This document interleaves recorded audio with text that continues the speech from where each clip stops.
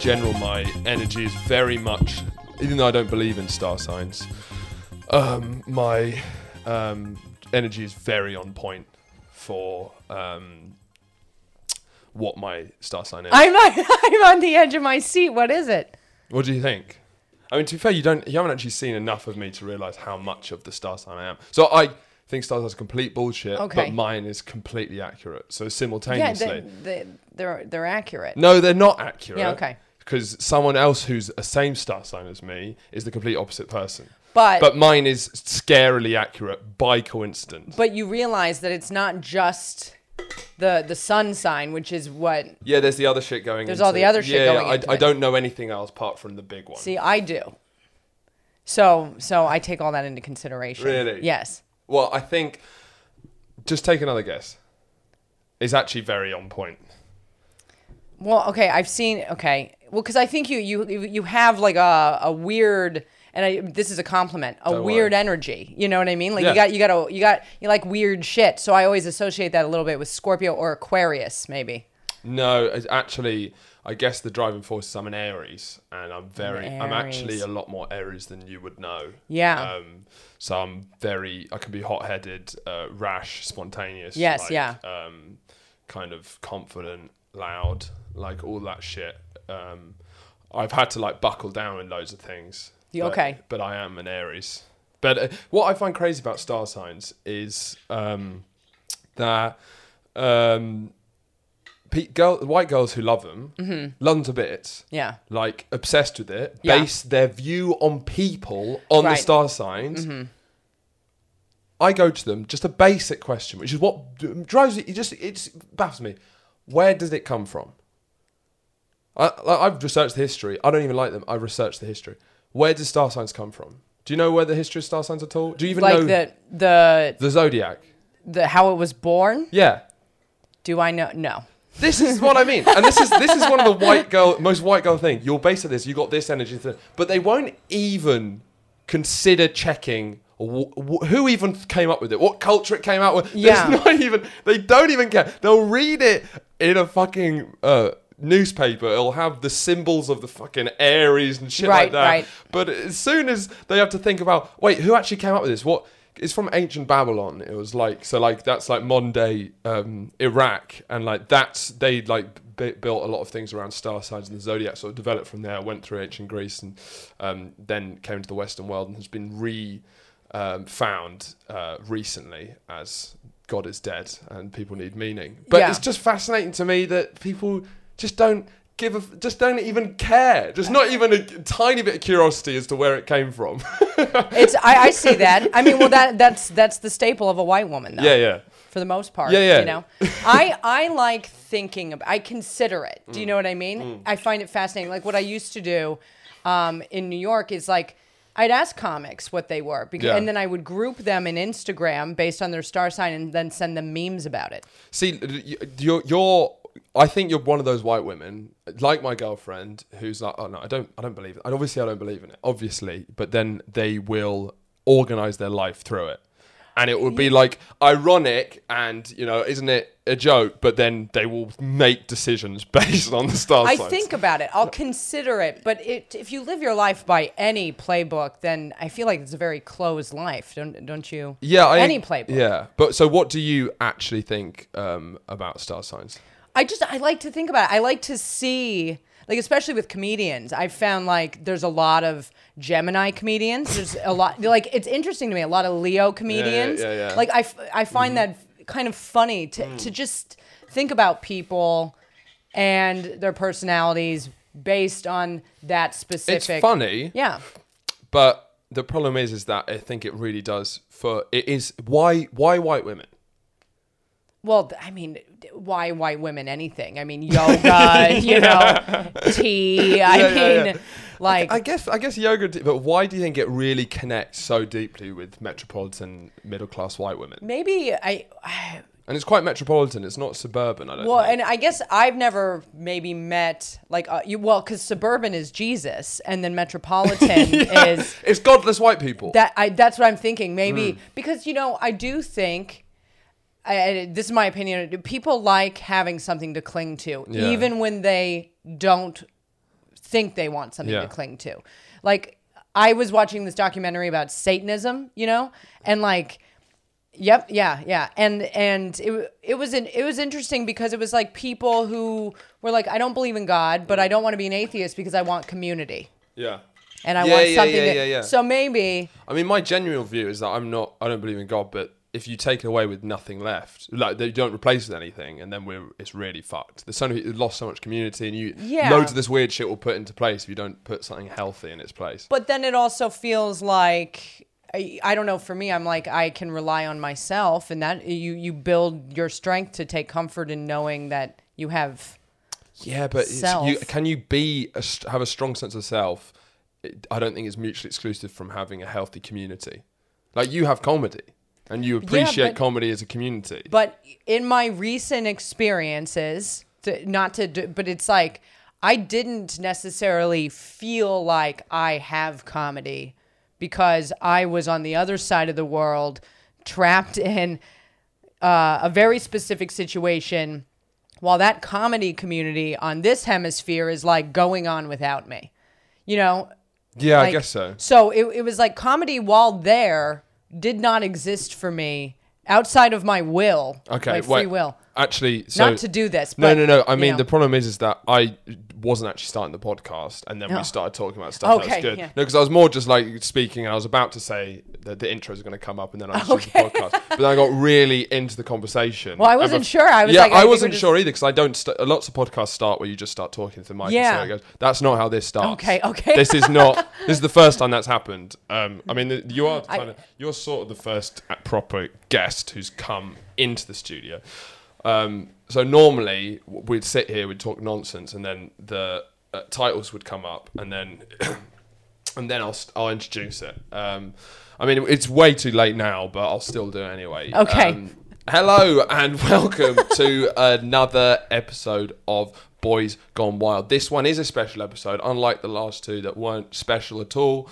This is a very, very special episode, as we not only have our first guest in the studio, in the dojo, in the shed, we also have our first female on Boys Gone Wild. I have a big male incel fan base who I'm sure will be furious that another alpha podcast has been cucked out. But please welcome to the show the wonderful comedian Catherine Henson. How are you doing, Catherine? Do I clap myself in? No. Okay, no. That's fine. I mean, we're going to have to pretend we haven't had a proper conversation before this as well. Welcome. But we actually met. This is the second time we've met in person. Yes, I did. I might have seen you in passing. I feel like, didn't I see you in passing? It doesn't. Maybe. I think how we met was that I was producing a podcast called All I Do Is Fail. You should check it out. And and I have a lot of guests come through, and then you were on the show and were my favourite guest on the show. That's thank you. And just having it's always, whenever like someone from America or a different comedy scene comes in, it's always like, you know, the big shiny thing, like, oh my god, something different, oh my god. And yeah, I just remember some of the stories you're telling were just utterly hysterical, because your life is like a well-written, to be fair, not a badly written, a well-written, but still written, New York kind of Woody Allen-esque film, you know? Yeah, nice. Because your job before all of this shit right. was the receptionist to a sex dungeon. Yes. Which is just the perfect job, because it's in a sex dungeon, but you're not the one who's... Right. It's just a dream. I know. I would love to do that again. I mean, because that job... It's got to be weird right now during coronavirus. Yeah. Yeah, like I went on the website because I was curious just to see if they were open. So they can understand, can you just quickly explain what you do? What you used to do there? I mean, I primarily paperwork. And then, which is more boring the work, the funnier it is, considering what it's for. But I would like pick up the phone. I'd make the appointments. When the clients would arrive, I'd walk them to the room. When we say sex dungeon, by the way, sex dungeon gets thrown around a lot. Yeah. People say, oh, your room's like a sex dungeon. Oh, it looks like a sex dungeon. This was a dungeon for sexual acts. Yes, yeah. I mean, there was, just to be clear, just like legally speaking, there's no actual sex there, but like, you know, but enough erotic play that it can be considered a sex dungeon. Yes, yeah. It's I like, don't think people will be like, whoa, what is a sex dungeon? We're not animals. Right. Like there's no like blow jobs, there's no hand jobs, like but like the guys come, you know, at the end. Yeah. Or sometimes in the middle if they, you know, who knows? Oh, surely. It was always very. They don't look like people who have amazing self-control. I mean, I saw a girl go in and out in 12 minutes, and I've been like, I saw a girl go in and out one time in about 3 minutes. 12 minutes? It seems fairly long still.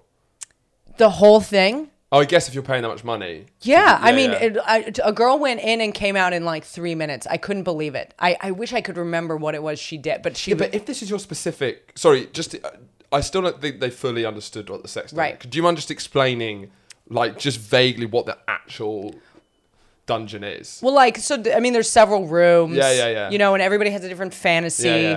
Yeah. This one Jewish guy. So who's it for?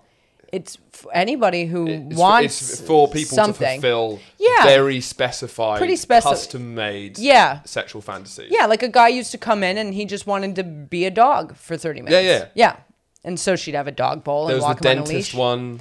Yeah. Dental play. I honestly haven't thought about these things in so long just because, you know, a lot's happened since then. But it's...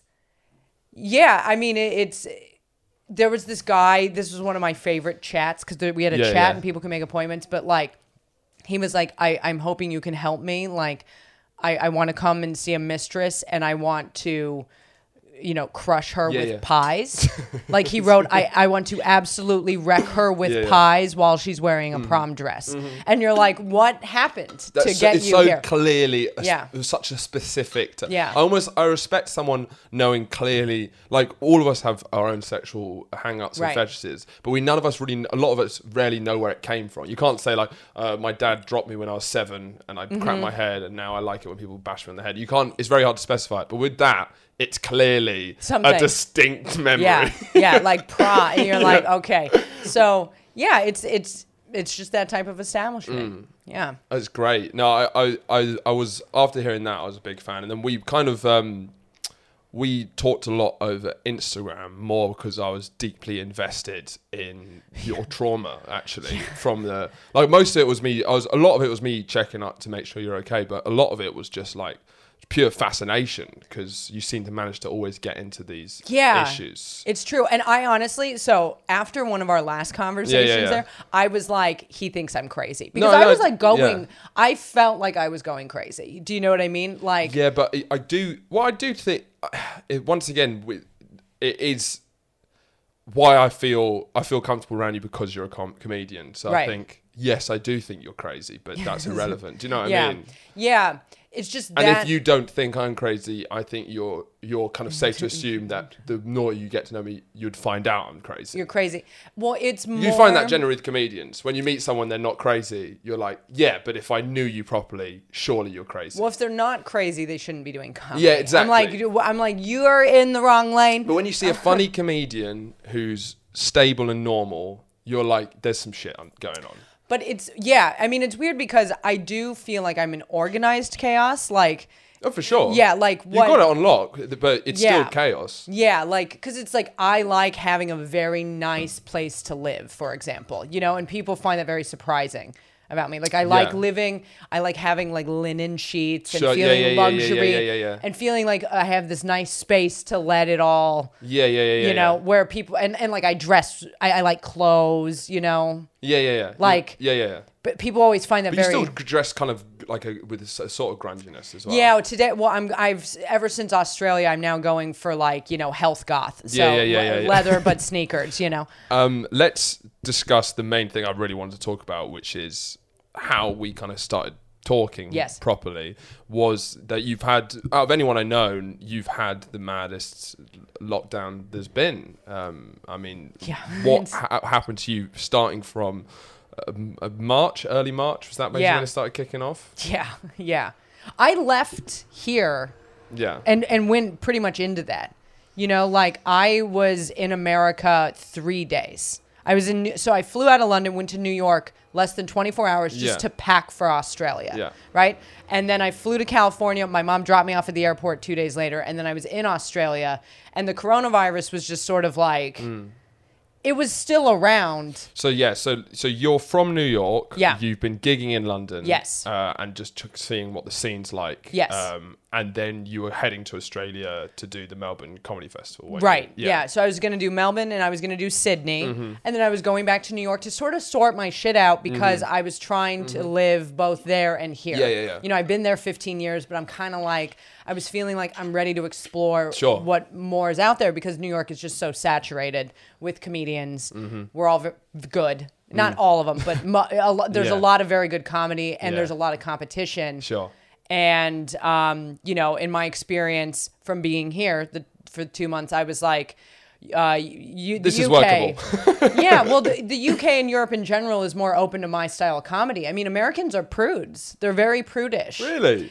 I know, right? Because we're so loud and obnoxious, you would think... Yeah, but you have a puritanical vein that goes through you underneath your culture that sometimes appears. There's there's a prohibition energy that kind of hides under the surface. Yeah, and I was finding just, you know, there's something that I keep repeating to myself, you know, and I've had to do it this whole time is just live, like, laugh, love. Yep, that. And right next to that, it's right next to that. It's like, you know, go where you are wanted. Yeah. You know, and there were clubs where it was like I worked the clubs, but the booker still wouldn't give me the time of day, and I'm like, you know. So how are you quite different to most American comics who are out on the circuit in New York? I mean, I guess I'm darker and I'm weirder. Darker and weird, okay. And I mean, I think just all the stuff, like I've been told, oh, you know, your stuff's very shocking. And I'm like, well, I'm sorry, my life is so shocking. Like I didn't... You work in a sex dungeon. Yeah, like I'm not making it up. I'm not doing it to freak you out. It really isn't. That's your craziness, is that it's not put on, you know. Right. And I look normal. Yeah. And you speak normal, what I mean? You're emotionally intelligent. Yeah, like, right. You don't have like any autistic vibes, but you live a life that's just like... Yeah, being very, like, I'm very open to things. And I think that, you know, to just sort of... go off of the episode where I met you on All I Do Is Fail. It's like, you know, I got sent away when I was a kid. Yeah, that was a mad thing. Yeah, like, well, I ran away and then I got captured and sent away, and like... Because were you a really troubled teen? I don't think so. Like, I think it's... My mom had me when she was 44. I was an accident. Yeah. She's like, you were a miracle. But I'm like, let's call a spade a spade. I was an accident. You know it. I know it. And it must be quite nice being an accident, though, because it's like everything you do is bonus. It's bonus, yeah. But I mean, she was being older, was so worried about me all the time. So it was very, growing up, I felt very like there's a neurosis plugged into you. Sure. And so I think even just like normal teenage things started feeling like outrageous to her, which then started me kind of doing a little more outrageous stuff. Just pushing the envelope a bit. Yeah, like, I mean, my best friend when I was a freshman in high school, so I skipped a grade. So I'm already like young for high school, but then my best friend's a senior, you know, when I'm a freshman. Yeah. So it's like I'm hanging out with older kids. Yeah. So it's like, you know, and... You just had that bit more mature energy, probably because your mum was... like in her 50s. Yeah, but then I'm like smoking weed, and then that freaks her, and so then I'm lying and whatever, and then I ran away, and you know that all kind of. Why did you run away? Sorry. So I have an older brother, so he's 20 years older than me. Yeah. He's a half brother. You know, this is my opinion about this situation. My mom, as she struggled to raise me as a single mother, and you know we were having like our differences growing up. Which apparently they say, you know, fathers and daughters get along and mothers and sons. And then... That's what I found. Right, yeah. And so my mom and I fought a lot. And like I would, you know, act out. Not really, but it's just we fought a lot. My brother sort of took this role of like another parent. Yeah. But I found that's not appropriate. He's my brother, you know. But as a result, like whenever I would do something wrong, you know, my mom would share with him. And then he would like... you know, try to punish me. And like, so one weekend something happened. He called me up and he's like, I'm flying this weekend. And when I get there, your life's going to become extremely uncomfortable. Wow. So I ran away. Okay. Because I said to myself, well, what I'm going to do is I'm going to go to Disneyland. I'm gonna, because I think I'd wanted to go to Disneyland with my older friend, and I was 15, so it makes sense. My mom said no, but we got into a fight about it. My brother made that threat. Yeah. When I was younger, he had flown in once and broke. My mom and I'd gotten into a fight. He flew in, got into a car, drove to the airport, bought a ticket for an airplane, flew in, broke my door down, and was punishing me. And so it's when you set that kind of stigma, and then, years later I'm being threatened, I'm I'm going to go to Disneyland, party it up, then I'll come back and I'll face whatever music we're going to play here. You know? Yeah. So I ran away and I didn't make it to Disneyland.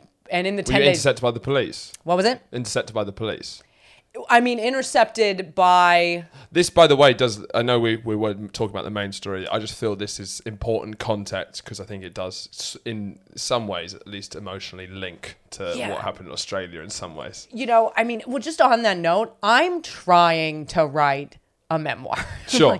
As you 100%. I know, you should. but I went to college for writing. Okay. Concentration in memoir. I haven't written shit since college. I literally signed up for a Curtis Brown creative class to write a fucking memoir that one of the reasons I'm here today, am busy avoiding. Okay. Yeah. I don't, it's like what you're saying. I get lost in all of the stages of my life that lead up. There's too much. Yeah, and it's about trying to find, so to focus on the camp. So you got intercepted by the police. Yeah, I got intercepted by the police because I was posting on my live journal and they found me and so good. Yeah, and then I got early internet shit. Yeah, right. It's like old school internet shit. You know what I mean? The Wild West of the internet. Yeah. And then I got sent away to a wilderness camp, followed by a Mormon therapeutic boarding school. That didn't advertise as Mormon, but was. And that was a very insane experience. So once I went through that, when I exited that situation and reacclimating into society and all of that, I recognized that was a very harsh, restriction to live under. You think? Yeah. And but as a result, I said my life has so much value to me that I'm going to be open to the world. Do you think that's what made you open?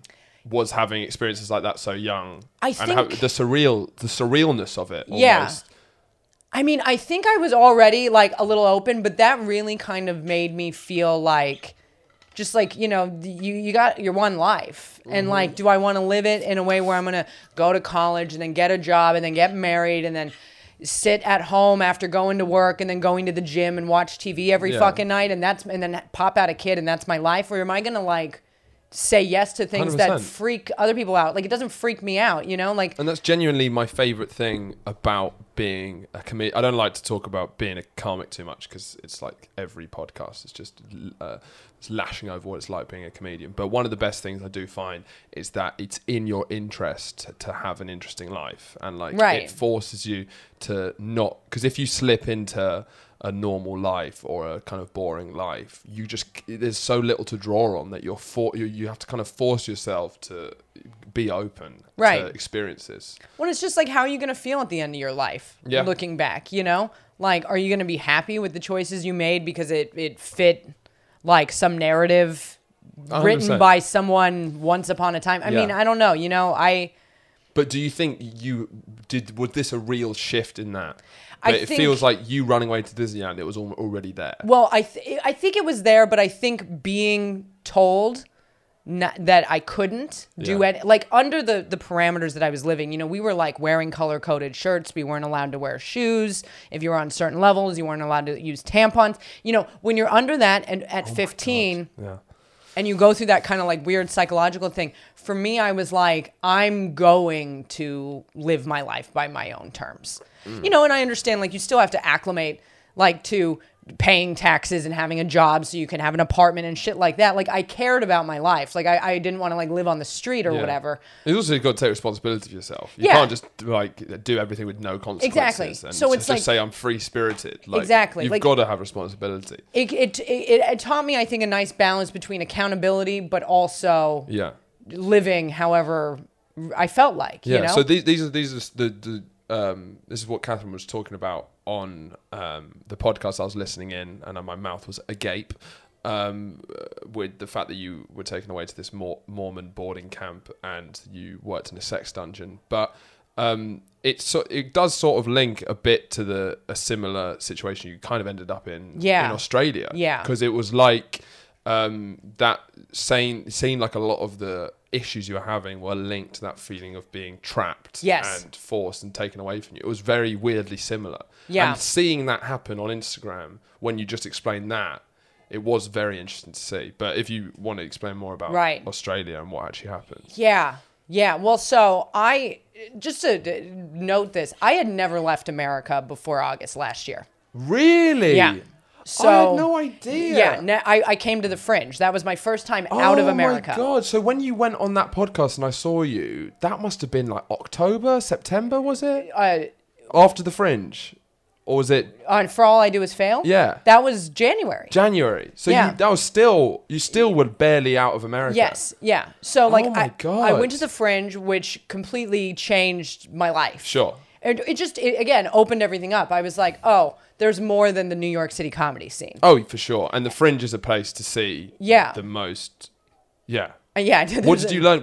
Because I'm both upset that I find some comedians here have a real like snobbery towards American comedy, and then some comedians here are like, it's almost a bit embarrassing how much they like American comedy at the expense of British comedy. Well, I love them both, but they are so different. Yeah. They are so, it's really hard to compare them because they are so different. And the Edinburgh is the perfect example of the pros and cons of the British comedy scene, because it's like the epitome of what British comedy is. Yeah.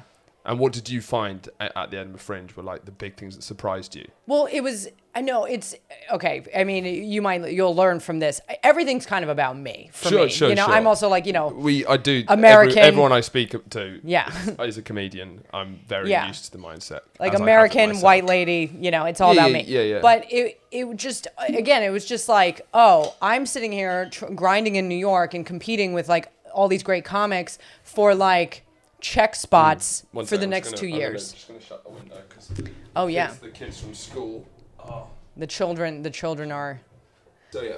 Yeah. That's so the same. I guess I just saw that there was.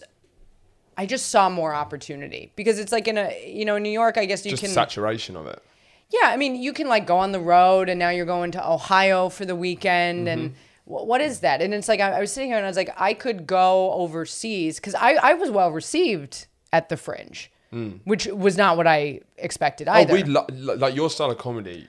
Right. English people love like because just the point about what I think is good about your style, which is what I like, is that you naturally have quite a baby face. It's like you like have quite like you have a big smiley, big cheeks, quite like a baby face, but then your voice and your style of comedy is like Joan Rivers. So it's like, do you know what I mean? So it's like quite a funny, you have quite an innocent face, but then you've like maybe some of your jokes are about your father being your rapist, and you can say that in a way. Oh, that joke! Yeah. I haven't told that joke in a very long time. It's a great joke, but it's what's funny for me is having this kind of like quite wheezy, very American Joan Rivers-y sort of like voice and like dark, crude humor, but then you have like a really innocent face, which is quite funny, I think. Yeah. And I think British people love very confident, liberated American people because you can live vicariously through them. But whereas in America, it will be like fucking, Yeah. And I just thought like if I'm gonna go on the road, let's say, like I was like I could do that in America, or I could do that all over the world. Yeah. You know what I mean? Like I could. So that's really what that and meeting Mark, kind of sparked the idea of like, why not go and just see what London's like now? Yeah, and Mark was your now husband. Yeah. Who you met how long ago? I met him at the Fringe. We'll talk about the wedding later, but you just met him as everyone. I mean, I think my last 3 girlfriends I've met at the Fringe. It's just the place for it. It's just, I mean, we met. I did his show a lot, but I just thought I didn't really hang out with him. And then I just decided, like, it was really the last 2 days. He started messaging me on Instagram. So, like, the last night I was like, I'm going to go fuck that hot, drunk Irish guy. Like, because the last 2 days, but have you been speaking? No, I mean, I saw him at his show, but we did not hang out. We didn't like anything. It's just right at the end. Just right at the end. And I guess it really connected. He was like, because he's actually very shy, and he was like, I was, coked up, and I was like, I'm gonna message her, So cocaine gave him the confidence to message me, and then one night happened. You know what I mean? Like we weren't able to link up, and then it was literally like I left his apartment to go pack my shit and nearly missed my flight home. Yeah, so it was really unexpected because I was just like, oh, this will just be a one night stand, whatever. And then when we were like hanging out, I ended up staying there all night, and I was like, this person's not what I thought they were. And then we just kept in touch. What, in London? No, this was from Scotland, right? So he flew back to Ireland. I flew back to New York. Oh, so he's not an Irish person who lives in London. Well, he is now. Was he based in Ireland? He was in Cork, yeah. Or was he doing a circuit? Was he a circuit comedian in Cork? Yes, sort of. Yeah, he's performed in Canada, and he's lived in Melbourne before. Yeah, so he's performed all over the world, and he had gone back to Cork to kind of help his family with some stuff, and was planning on moving to London. In January, right? And like I want to take comedy seriously and like do that whole exactly. thing. Like he was really just helping his family like build these homes, and then he was like, but I don't want to be here, and there was a whole mess with that with this girl as well that I won't even get into, but it started There's the year so off. many things here. It's just about trying to, Well, basically, he flew to New York in November, and we were both kind of like. So you just because you guys got on so well, we were talking nonstop. Why didn't you come over? Yeah, since the Fringe, we basically talked. And I'm not like this. I don't have time to be like this with people. I wasn't looking for anybody. I wasn't, It's just a connection. And when it happens, it happens. Yeah. And so he flew to New York, and we decided we were, in love. We were like, this is crazy. But we were like, well, we don't know what we're going to do about it. I'll see you at the Fringe. And is he very much like you with that attitude of open to things? Yeah, I'd say so, for sure. Great. And then what happened, the day he left, he's at the airport. Yeah.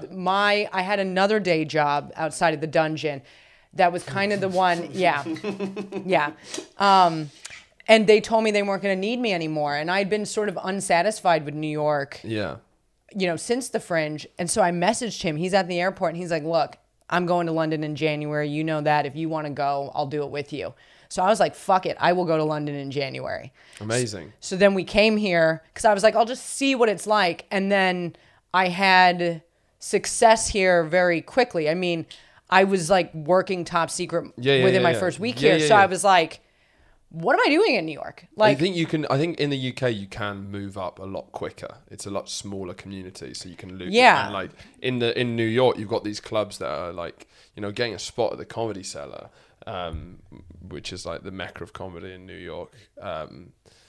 There's like people who get past there, and then you're like, once you're a made person, it's hard to break into that group because it's just. I mean, I know people who've been past there and then effectively unpassed there. You know what I mean? It, and like, because that's a kind of club that, to my understanding, it's like you work it and then you're not really supposed to work other clubs, and then it's like, you're like one of them. So you're like, you're part of their. Yeah, but then it's like, how are you supposed to do anything? And it's and not get better as well. And it's not that they don't work other and they know, but you know what I mean. It's very tight knit, and it's cool. I mean, what did you notice? While we're still vaguely talking about Edinburgh Fringe and the UK, what did you notice about what you could do comedically in Edinburgh, the UK, London, that you couldn't do in America? What was like the big noticing of like the change in sort of style? Almost? I mean, I didn't change anything. That's the thing. But it's like in America, like I've been told, like by Caroline's, for example, like it was the assistant booker at the time, but just like, oh, it's very shocking, maybe write some other stuff. And so then as a result, I ended up writing a bit about cocaine and how I used to eat dog food as a kid. You know what I mean? Which I was like, look, because I'll take the constructive criticism because I want to get better. But then I was like, this is just who I am, which means I'm not for you.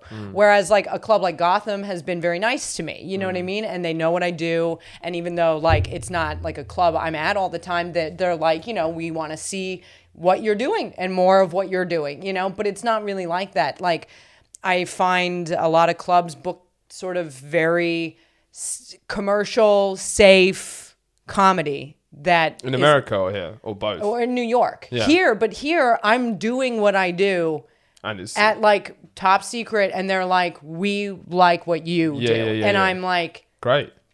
yeah, Yeah, I yeah. mean, it's really nice because it's like, go where you're wanted, you know? Yeah, And I'm yeah. like, well, there's no reason for me to be sitting here in New York trying to force feed you something that you're saying is not for you, even though like I can make audiences laugh. You know, the club has an idea of what they want to book. I guess I just like having a space. I mean, like, okay, so I don't know if this will surprise you. I don't know a lot about comedy. Like, Oh yeah. I'm not like look. You're not a big comedy nerd. No.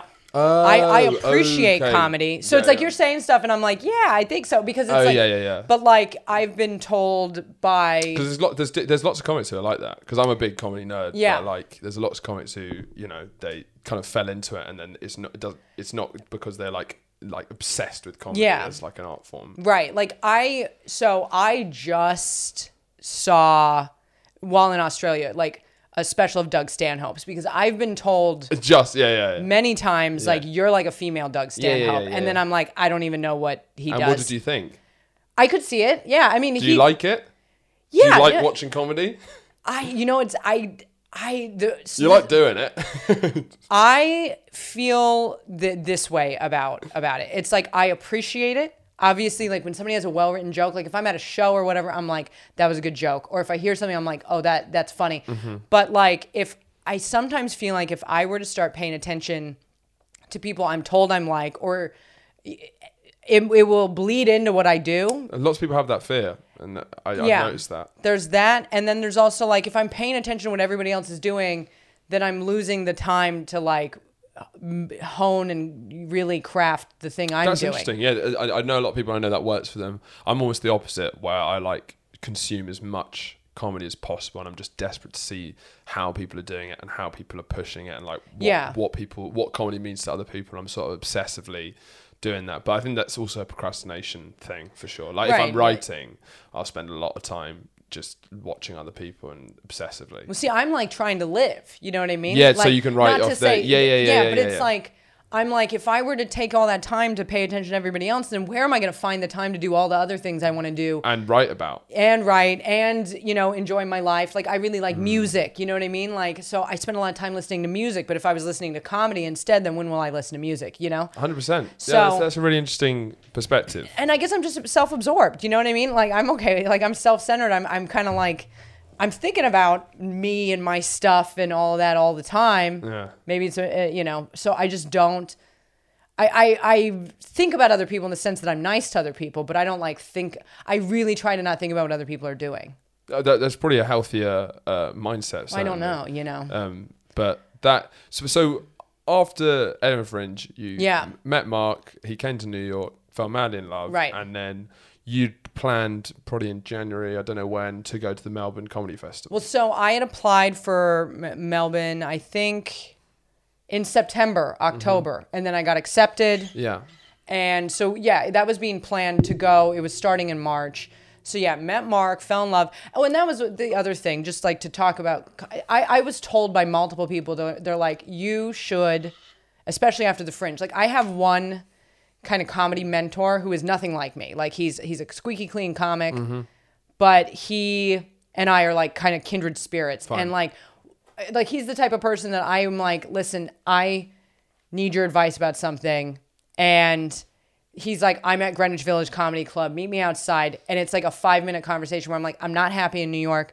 This is what just happened at the Fringe, blah, blah, blah. And then he was like, move to London now. You're going to do Bill Hicks. You're going to do Doug Stanhope. You're going to go over there. You're going to get a fan base. And it's going to be your own fan base.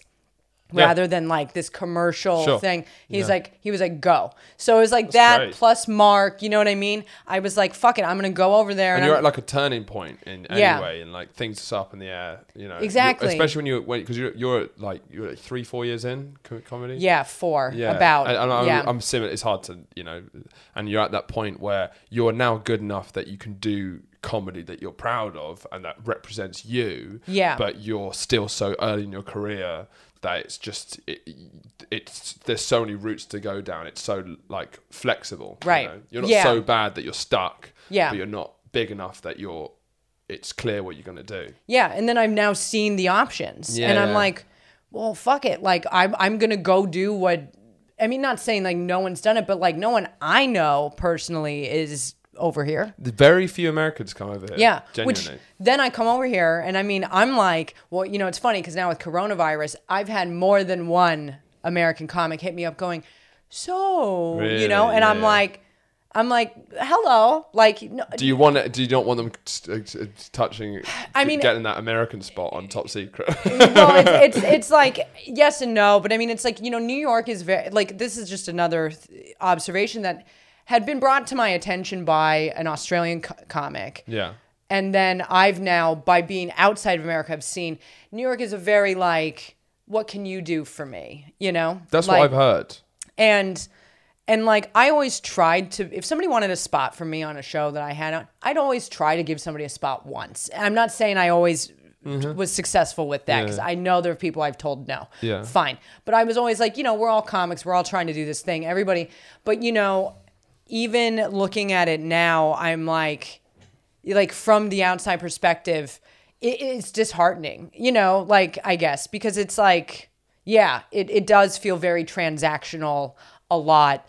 And like, if I have a very good friend, I'm going to help you. But like, when I'm getting these messages, I'm like, hey, I'm doing all right. I was trapped in Australia for 6 fucking months. Yeah, you want to know about London? Like, do you know what I mean? There's a twinge of like... The transaction, there's a lot of that here because it's just in comedy. But in general, from what I've heard from American comics and overseas comics, is that the UK comedy scene is a bit more of a community, supportive community. Like, I've certainly noticed it comparatively to what I've heard about America, is that there's less disregard of people at lower levels. Like, apparently there's quite like a view of like, if you're doing well, you don't speak to people who are doing worse. That's well, that's the thing. Like, I also think my style of comedy is so, I felt like sometimes asking people, because, you know, it's hard to ask people to be on their show sometimes, right? You know, because they might say no, you know? And I've been told no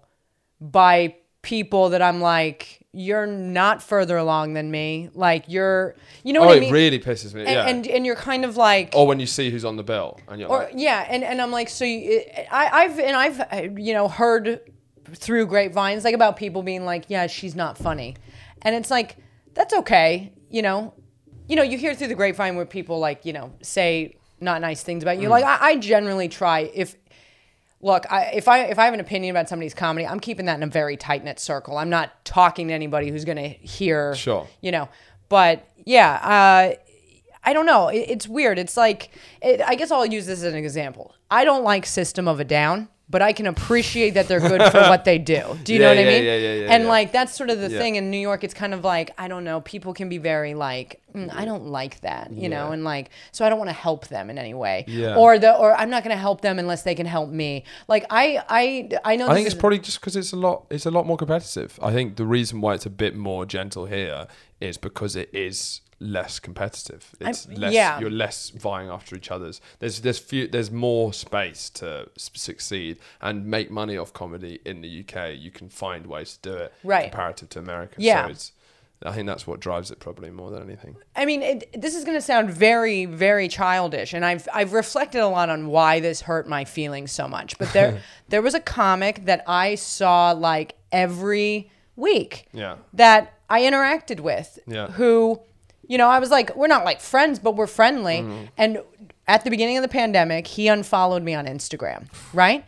And I was like, this is weird because it's like, you're not just some guy I met once. Like, you're somebody that... So I like asked him. I was like, I love that. I love the boldness. Well, because I was like... Because I looked at who he's following. I'm like, you're still following everybody. I know that we... And so always interested to see what you've done. I just wanted to... I was like, what's up? Because all I did was leave New York. Like, so... And he was like, his response to me was like, just trying to keep my ratio low, you know, or like the people he's following versus followers.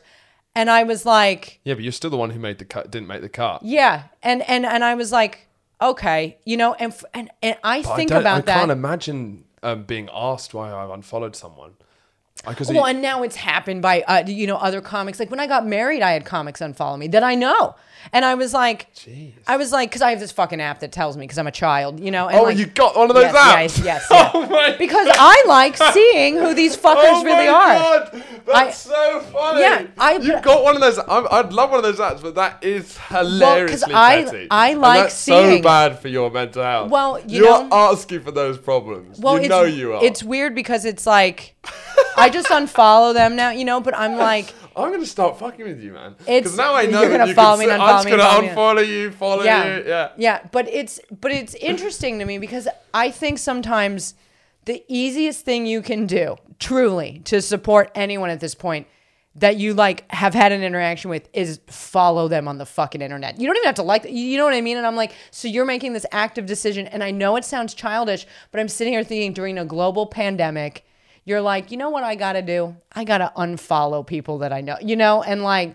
I think I have the opposite view a little bit because I hate the way some people use social media, and I feel I have to put out loads of clips for this podcast, and I feel really awkward about it because I have to do it to make it grow, but there's so many people who like make me so upset and angry by the nonsense that they post. And the way they put their personality out, especially male comedians who have that horrendous mix of insecurity and arrogance, and they just splay it out as if it's vulnerability. It sets my teeth on edge so much, and I'm so nervous about making bad stuff or wasting people's time. Right. That I do feel like if you find me tedious, I post a lot of clips. I do a lot of stories.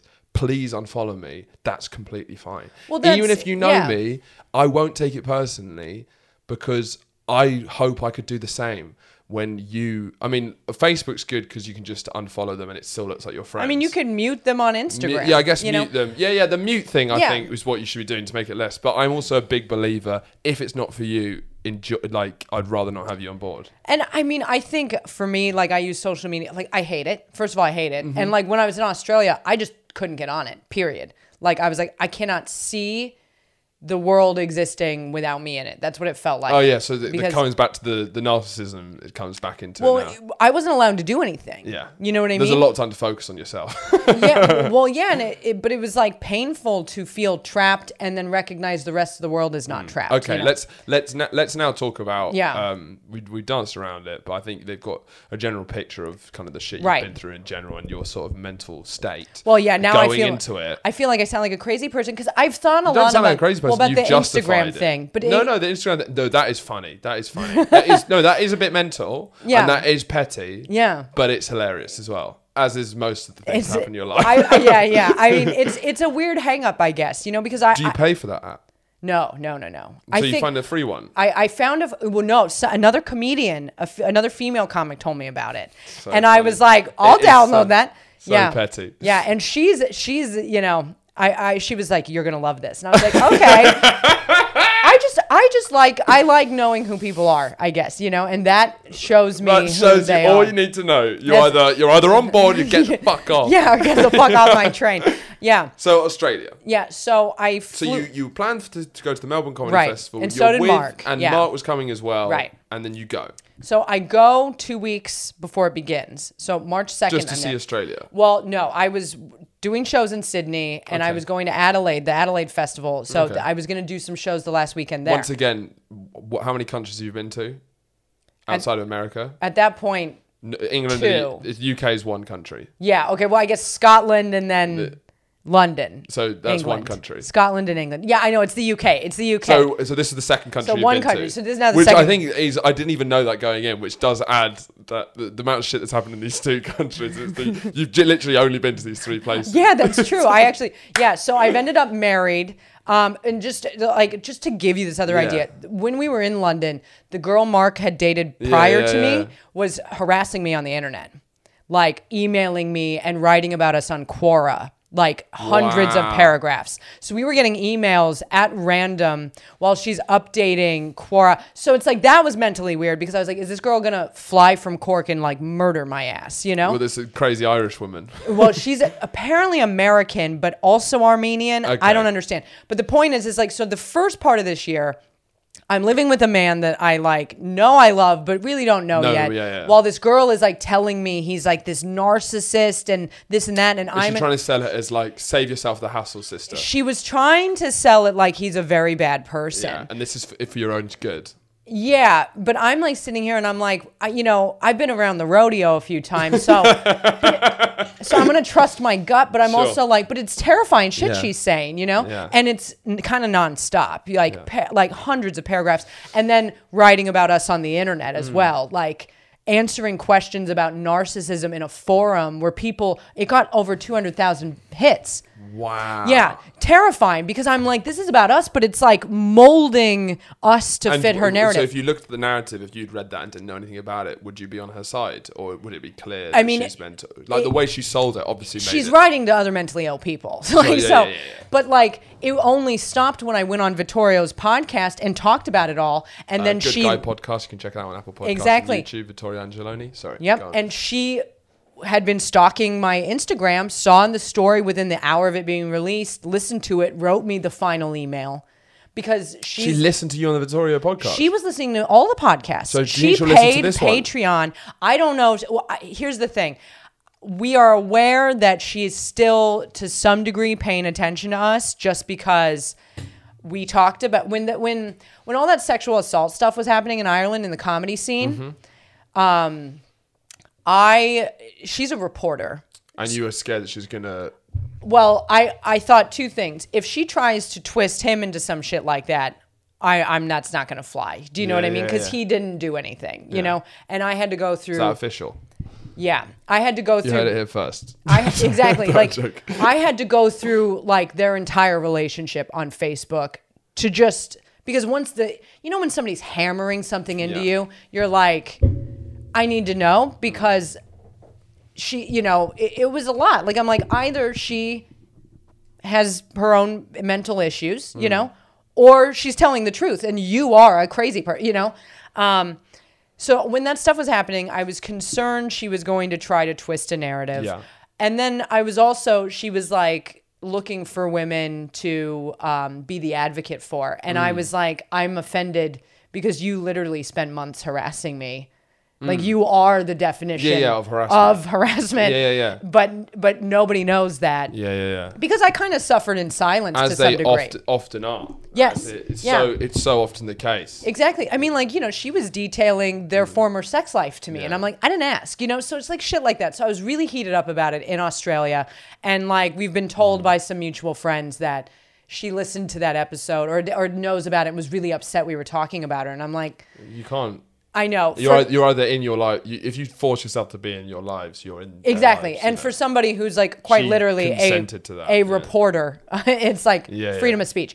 So that was the beginning of this year, right? So it's like while we were in London, I'm being like harassed, and then you got this sort of tension and stress going into this. So exactly to our relationship. So that ends pretty much as I leave London, end of February. I fly to Australia. Coronavirus. Excited? Huh? Excited? Yeah, I'm feeling pretty good. I'm like, things are going well. Yeah. And it's the second country you've been to. You're excited. Yeah, I'm excited. I'm going to do these festivals. I'm going to run a ton of time. I feel like I seem to be well received in other countries. What do you expect Australia to be like almost as you're on the plane? I mean, hot. Yeah. I expect it to be fucking hot. Yeah. Okay, so I'm like shrimps on the barbie. Hot, nice, bloomin' onions, which the whole cool. deal. But I'm like, it's gonna be hot. I'm gonna be on the fucking beach. I'm gonna be doing comedy. It's gonna be great. Great. And as I'm there, so I'll start by saying the accommodation that had been sorted for me was infested with cockroaches. Like, when I say infested, I mean crawling on clean dishes, in drawers. The what, sorry? The accommodation that had been sorted for me by essentially the person. So somebody had booked me all these dates with an agreement that I would get, that they would take a cut of what I was paid. Because they'd book like an agent fee almost. Yes, correct. Booking, However, the amount of money I made in Sydney, I'll put it this way. I lost money while in Sydney. So this is prior to coronavirus really taking off. I'm losing money being there. I'm staying in the picture of Australia is slowly starting to right at the beginning. Shift. Yeah. So I've lost money And the accommodation that he sorted for me was infested with cockroaches, and I was essentially I did get to sleep in a bed for 6 days, to be fair, but it was literally a mattress on a pull-out couch in a garage. Wow. Yeah. So I'm Do you like, think it was one of his mates or something? Was it really? it was in his home, which was a 5-bedroom home that had 8 men living in it at the time. And then me. And so I'm like not happy. Like you turn on the lights, there are roaches everywhere. There are dead roaches squished on the ground. Awful. It was horrendous. As we talked earlier, you like your linen sheets. Yeah, and they're saying to me, they're like, "Look, it's Sydney. There's cockroaches," and I'm like, "I'm from New York. Like, I am a cockroach. Like, you know, don't talk to me like I don't know. Like, you have a cockroach problem. Like, don't like try to tell me I'm crazy. Yeah. Because you have roaches fucking everywhere. Yeah. Like, I have videos of it. Like, I took videos because I was like, I'm not gonna be told I'm fucking nuts. So, at this point, coronavirus is coming in, and I'm like. I go to Adelaide and I'm like having some relief from that roach hotel and like. They're like bad start, but I'm bad still start, gonna be fine. Gonna be fine. Yeah. And in Adelaide, that's when my flight is canceled. Okay. But my flight isn't even until April. So I'm like, what the fuck, you know?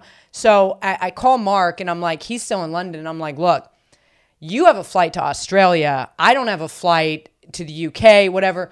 Let's move your flight and get you here, right? Because I was like, I don't know what's going to happen. And the hours after that happened, America was like, UK is banned from coming in to America, right?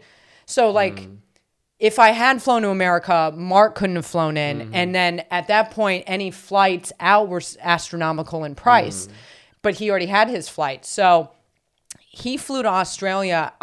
He made it to Melbourne within 24 hours of them shutting the international borders. Wow. I made it to Melbourne within 4 days of them shutting their state borders. Oh my God. So we like get there and we're like, all right, we'll figure out what's going to happen. But we're like not thinking any of this is really happening. And then suddenly it's becoming readily apparent like we're about to like really be here. Because we thought when did it get real for you? Well, we thought we were going to go to Perth and stay with his brother, right? Because he has a brother there. But when they shut the state borders, he was still in his 2-week quarantine. So we were like, we can either risk getting on a plane and having you deported because you've broken your quarantine, or now we're just in Melbourne. So we were there, but we were kind of like, it looks like we're in a pretty safe place compared to New York or London or whatever, because that's when shit was kicking off in New York. But it was locked down. You know what I mean? Everything's closed. You're not allowed to do anything. But it was like kind of okay. Fine. You know what I mean? But we're living with these people who we were supposed to rent from for the festival and just the duration of the festival. And like within the first week of us being there, I took a ride to the store with the girl and she tells me that she was supposed to use the time when we were renting to go to Cambodia because she had told her boyfriend of 8 years that we're all living together that she's not in love with him anymore. So I'm like, oh wow, that's fun. I'm like, I just got here, but sure, like I'll carry that for you. But then I'm like thinking, did you tell him that you told me? Because I'm gonna tell Mark. Obviously. And now we're like then she and I never talked about it again. Never fucking talked about it. That was right at the beginning. That was right at the beginning. But she probably thought you were going to leave, so it was all right to tell you. Well, she knew we weren't going to leave. Because, I mean, I don't know what she thought. Because we couldn't go anywhere. And we're, like, paying them rent. And at this time, we're living in this room that was very small. And that the closet ended up, I don't know if I told you this part. The closet flooded. So a bunch of my shoes I had to throw out. Because they became moldy. Yeah, so I was like, what the fuck? And at this point, the weather is turning because it's turning into fall, like autumn. And you didn't really conceptualize Australia ever being anything but hot. Hot. Yeah. But also now we have passed the date I was supposed to leave. Oh, my God. So we're living with them. You got tickets back on that day and they're just... I had tickets back to America for the end of April. Yeah, okay. Because I was from Sydney. And like, so even then, my flight that was canceled, I wasn't even in the city. I was whatever. So we end up moving with these people. And I think I was telling you, like, look, these people are really, really, like, okay. I had a lot of time to think about them because I had fuck all going on. I was saying to myself, these people are very kind because they didn't have to let us rent from them. But at the same time, I'm like, we are renting from you. We're paying you. And the reason why we are here is indicative of the fact that you pretty much don't care about your own life. Like, not in a coronavirus sense, but like, I started recognizing, like, if he knows this woman no longer loves him and she knows that, but they're not breaking up and they're just existing in this day, and we're here as this distraction because neither of them are even really doing what they're passionate about in life. Do you think a part of having you there was a good way to have them put off their own relationship problems? Because we weren't the first people that they were renting to. It seemed like they had this room to have strangers come and rent. So then they had these Airbnb people, which then distracted them. And I know this because there was a guy who had rented before us. So she told me about this. So we moved house with them, which is crazy. Like, that's how long we were there. We moved I didn't house know with that. them. Yeah, we moved. We helped them move into a new house and then rented a new room. Just the same deal in a new house. Place. Yeah, with them. That's how long you were there for. Yeah, that was like 3 months in. We moved house with them. And there's no way for you to leave. At this point, there's no borders open. Like, we could have left but been separated. Like, if we had contacted our embassies, we could have paid an astronomical amount of money for a reparation flight. Is that what they call it? No, not reparation. Repatriation. Repatriation. There we go. Yeah, reparations. Yeah, reparation is what you played after the yeah, war. there we go. I was like, it's like what black people need in America for slavery. That's I'm like, that's why it's repatriation. Repatriation or something. I don't actually No one know. knows. No. And I said it with a lot of confidence, but yeah, right. And I said, yeah, okay. So that was still going to cost you a ton of money. So we were like, and the one thing we knew is we didn't want to be separated. Yeah. But because he's Irish and I'm American, that was like going to happen, which is when we kind of decided we would just get married. I saw maybe a minute worth of it on Instagram Live. Yeah, which is so funny. It's such a funny to live stream your wedding on Instagram Live. It's just hilarious. Did I tell you what we were originally gonna do? No. See, maybe. This I'm disappointed. Out of everything I'm disappointed about, I'm kind of disappointed about this. What we were going to do, I had the venue at the Fringe for this coming year at Sophie Southside, which is basically separated into two aisles. The Southsider? Sophie Southside. Okay, fine. Yeah, and what we were going to do is use one of my show nights. I was going to cancel my show, tell all the comics that I knew, hey, my venue is giving away free alcohol. I was going to have champagne, right? I was like, my venue's giving away free alcohol during my show. You have to come. Get all the comics in there. And then we were going to get married in front of everybody. So funny. And we were going to be like, surprise, you're at our wedding. And we were really excited about it. Oh, if I was an audience member, that would be so fucking lit. Yeah. That would be such an amazing vibe. That would be so great. Yeah. Oh, I was so excited. Yeah. I was so excited because I was like, because neither of us want to do the wedding thing. But we were like, to do a joke on comedians that's real, our real wedding, will be really fun. Because you don't hold marriage sacred, but you feel like you love him enough that the commitment part of even a joke marriage wedding is fine. So you might as well make it as funny as possible. Yeah, the actual wedding like, part. You know, it's funny. A lot of people have asked me like, "Oh, how's your marriage going?" Blah blah blah, and I'm like, you don't even see it as that. What I love about being with him is I'm unchanged. Yeah. You know what I mean? Like, it is kind of funny that you have a husband, though. Yeah, it's weird. It is funny that you have a husband. I know. You're someone's wife. I know. I know. Fucking funny. I know. It's weird because it doesn't, and like, you know, especially like, oh, is it going okay with all this? I'm like, yeah. I mean, yeah, it's fine. Like, I don't know what you want me to say because I don't feel different. And that's what I love about it. I feel like I'm committed to somebody, but I would have been committed to him regardless. So, you know, yeah, the marriage thing is weird. I mean, and that was pretty much just, again, it was like we saw a lawyer when we were here in London because that's when we had decided to get married. And, you know, it's like a Brexit thing, you know, because the lawyer was like, look, if you guys want to get married, I recommend you do it before Brexit because then I can legally work in the UK and in Europe.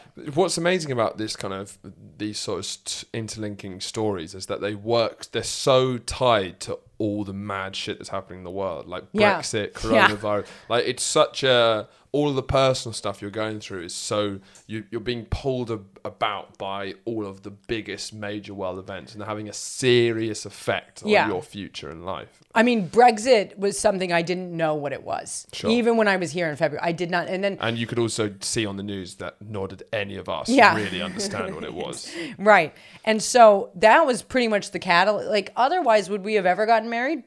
I mean, if we didn't live in other countries. Yeah, but it feels like it's the type of relationship where whether you're married or not, it doesn't really make much difference. Yeah, we're just. So you might as well. Yeah, exactly. And so we were gonna do it. So then in Australia, we were like, well, fuck. We both agreed. We were like, we will not be separated during this like global pandemic. Period. Like. And however, well, and that's what I mean. So we were like, we'll get married and that will sort of further solidify that, because we were like, it was really up in the air where we were going to go. You know what I mean? I was like, are we going to New York? New York doesn't seem to exist anymore. I have an apartment there that someone is renting my room. But are we going to go to London? You know, we didn't know. Like, it changed several times, like where we would go from Australia when the borders opened up again and when flights went back down to a reasonable amount of money. I mean, when they actually were allowing people to leave, flights were like anywhere between $5,000 and $10,000. Oh my God. So we were crippling. Like, yeah, and I was like, we can't, no, like, I'm not going to go broke leaving here because I'm already going broke here, like, both of our savings, because of the exchange rate, went further in Australia. Okay. You know what I mean? So I was like, and you know, Mark worked there, even though he did construction because he used to work there. So he had a TFN number. And like, you know, at this point, we're out of that country and like whatever, but he paid taxes, but he didn't have a working visa. And it's like, what are we meant to fucking do? You know, like, so technically that was the thing, but. So just to kind of focus on what were just the days like? Well, so once he started going to work, like before he started going to work, they were pretty sad. You know, they were sad, but we were with each other. We'd go on really long walks and just look at the closed city, you know, because Melbourne was under stage 3 from like March until June, which meant you could go out for walks. And it's still, just remind, it's not summer. It's not summer. So now it's cold. Yeah. Now it's cold. And so, I'm living in a tracksuit. You managed to miss the summer, complete summer. Yeah, no summer. Yeah. No summer at all. You literally followed the winter around the globe. Yeah, no, because I'm back now for winter. So there's no summer, and so we're going on walks. But then Mark got a job, and we're now living in this new house with this couple that, like, I think the part that I struggled with them is, like, I couldn't engage with them in a real way. Because, you know, she told me this very personal... And you think this really shifted the relationship from that, her telling you this really personal thing? Well, for me, I'm like, I will talk about anything at any time and whatever. Sure. And, like, I would like to be like, hey, now that I've lived with you guys for 3.5 months, I do think... I have some notes. Yeah, exactly. I think you should break up. And then if you come back around, then maybe it was meant to be. But it seems like your relationship is fucking dead. And the dude, as nice as he was it like, an adult know-it-all. He is somebody who like one time said, I have no interest in politics. I don't know who that politician is. His response was, oh, you don't know who he is? And then just rattling off. And I'm like, you're not listening to me. Like I'm a fan of music. He talked about music in a way that made me never want to hear music again. Like, he had bad taste. I know completely what you mean. Yeah. So I'm living with people. But you said something that was sorry to interrupt you, but you said something that was really interesting, which is what was so fascinating about your situation for me, is that you said to me there is a way to be truly, completely grateful to someone and not like them. Yeah. Which is what is fascinating, is that you were fucked without them. Yeah. You owed them so much. Right. Yet, as people, you didn't connect with them at all. Right. Which is so confusing. Yeah. Like, it was weird because, like, on our wedding day, it felt like we connected with them. But really what it was we connected with the 2 other people who came over, who actually made our wedding really great. So... Who are they? Okay, so these are people who are like lifelong friends at this point. Amazing. And we're lucky. Like, so basically, our first week there, Mark had a friend that he knows from Cork from childhood who was living in Australia. And he was like, look, I'm going to come say hi, but then we're fucking off to like New South Wales before the state borders shut. So he came over and we were like, do you know where we can buy ketamine? And he was like, yeah, I know a guy. And Are you big ket users? yeah, we're big fans of ketamine. Big fans over all else. Do you have ket for your main course? No, for like would you just have ket? Yes.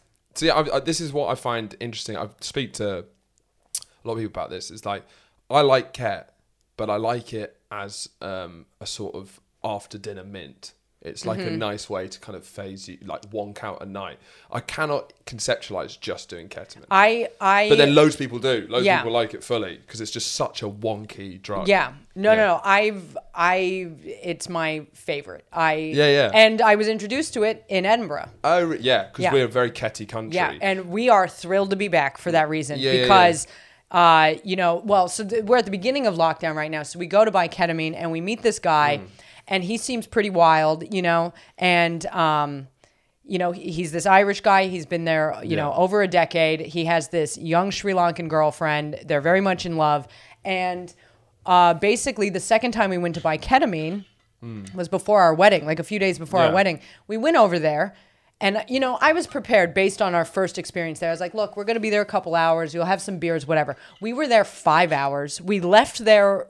Mark had an armful of his clothes because he was like, here, mate, like take these, like, wear these clothes. Like we're wearing his clothes, like Sultan pants, like, harem pants, like, and it's that kind of vibe. Yeah. Like, so we now own them. Yeah. We have 2 pairs of his pants that we wear around, the ket guy, the Australian ket guy. Yeah. Well, he's Irish, but living in Australia. And so we told him that night, but like then a few days later he invited us camping. We're like, no, look, we're getting married Monday. And he was like, we'll come. And so we're thinking, okay, how are we going to explain to these people that we're living with that this guy that we're like, that we barely know, but that we bought drugs for, like a drug dealer, is coming over with his young girlfriend to our wedding. But he came and he basically, it was 6 of us. We were one person over the legal amount of people to be there.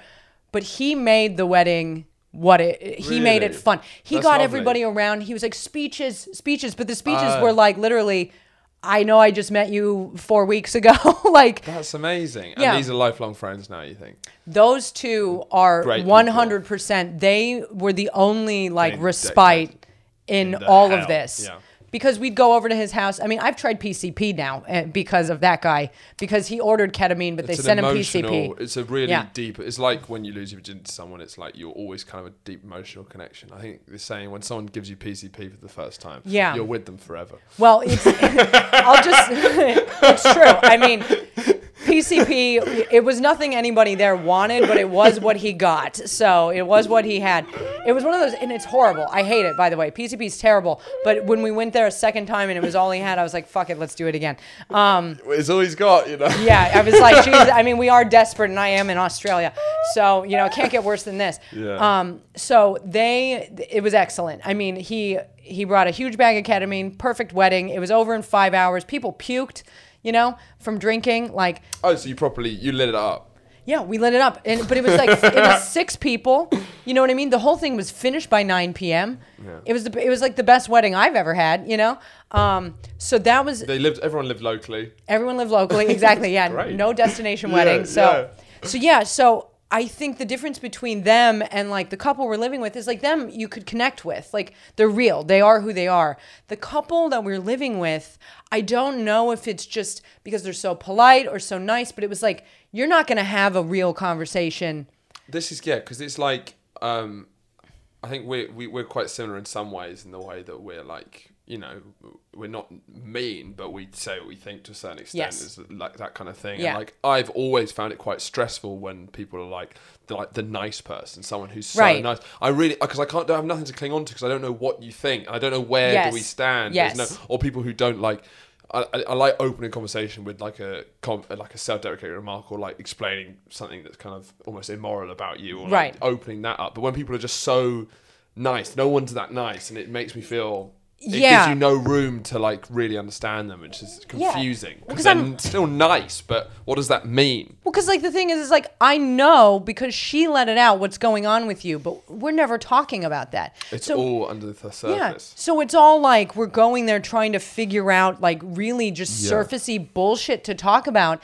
Meanwhile, I'm like, look, I know I'm in your home and this is weird, but I'm like quite literally going through one of the hardest things in my life. And I've smoked sure. meth and been sent away and all that shit. I'm like, Okay, you threw in the meth part, but yeah, let's go. but I'm like, my career is like effectively over. I'm 10,000 miles Literally away. as far away as you could be. Yeah, you know. I from anything I've known, I've got married, you know, which is great. That's a bonus. But I'm like, you know, in my apartment in New York, the guy's just told me, who's renting my room, that he can't pay me June rent on June 1st. He's telling me this. You know what I mean? I'm going through all this stuff that like I'm talking to them about, but then there's no real back and forth, you know, like there's no real connection there. So they're like they're not actively listening. They're just kind of taking the words in. It's not like And they're not sharing what they're going through. You know what I mean?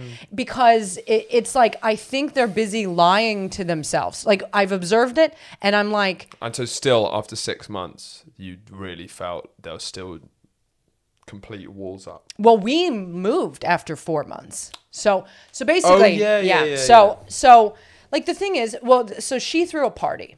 Mm-hmm. Okay, so she threw a party that she was not supposed to throw, and we know this because we got home from a dinner that had the amount of people you were allowed to have, and this rager is going on, and there's women screaming to Rihanna on the roof. Sure. So it's like not even a fun party. It's like yeah, it's like my personal nightmare. And like, look, I need to White girl wasted collectively. Yes, and I need to emphasize, like this woman, you know, she's this French woman was very generous. Like she tried, but there's some level of, I don't know, social anxiety or you're dealing with socially anxious people. Like I'm a little socially anxious, Mark's socially, but like that made it weird to connect with her. Like when I was alone with her all day, you know what I mean? Like awkward.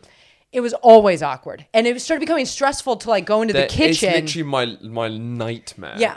Is where you live. Yes. Being with someone who it's like small talk at a dinner party. Yeah, it'd be no escape. Anxiety to even go to the kitchen. Just so because you can't bear to be like, hello, how just that whole dance. Yeah, because we're not really relating. God, yeah. It's honestly, it makes me feel so uncomfortable. But then I'm sitting here and I'm like, this isn't even my home, so I really have no right to feel awkward. You're because grateful, and that's the other thing, because you have to be grateful because they've helped you out, but then also present and day to day, you can't hold that forever. And then I'm sitting here thinking about how I have an entire apartment in New York that I've spent 15 years building with my things in it. You know, like I'm a human, but here I am like a grub in this home, like taking like what, you know, you'll give me. And like she's working from home, so like she wouldn't tell me when she was on Zoom calls. So sometimes I'd go into the kitchen and she'd turn around and I'd be like, oh fuck, and I'd just leave. And so then the anxiety of even making their house and it's their things. And you're a guest, but it's 6 months. But we're paying you,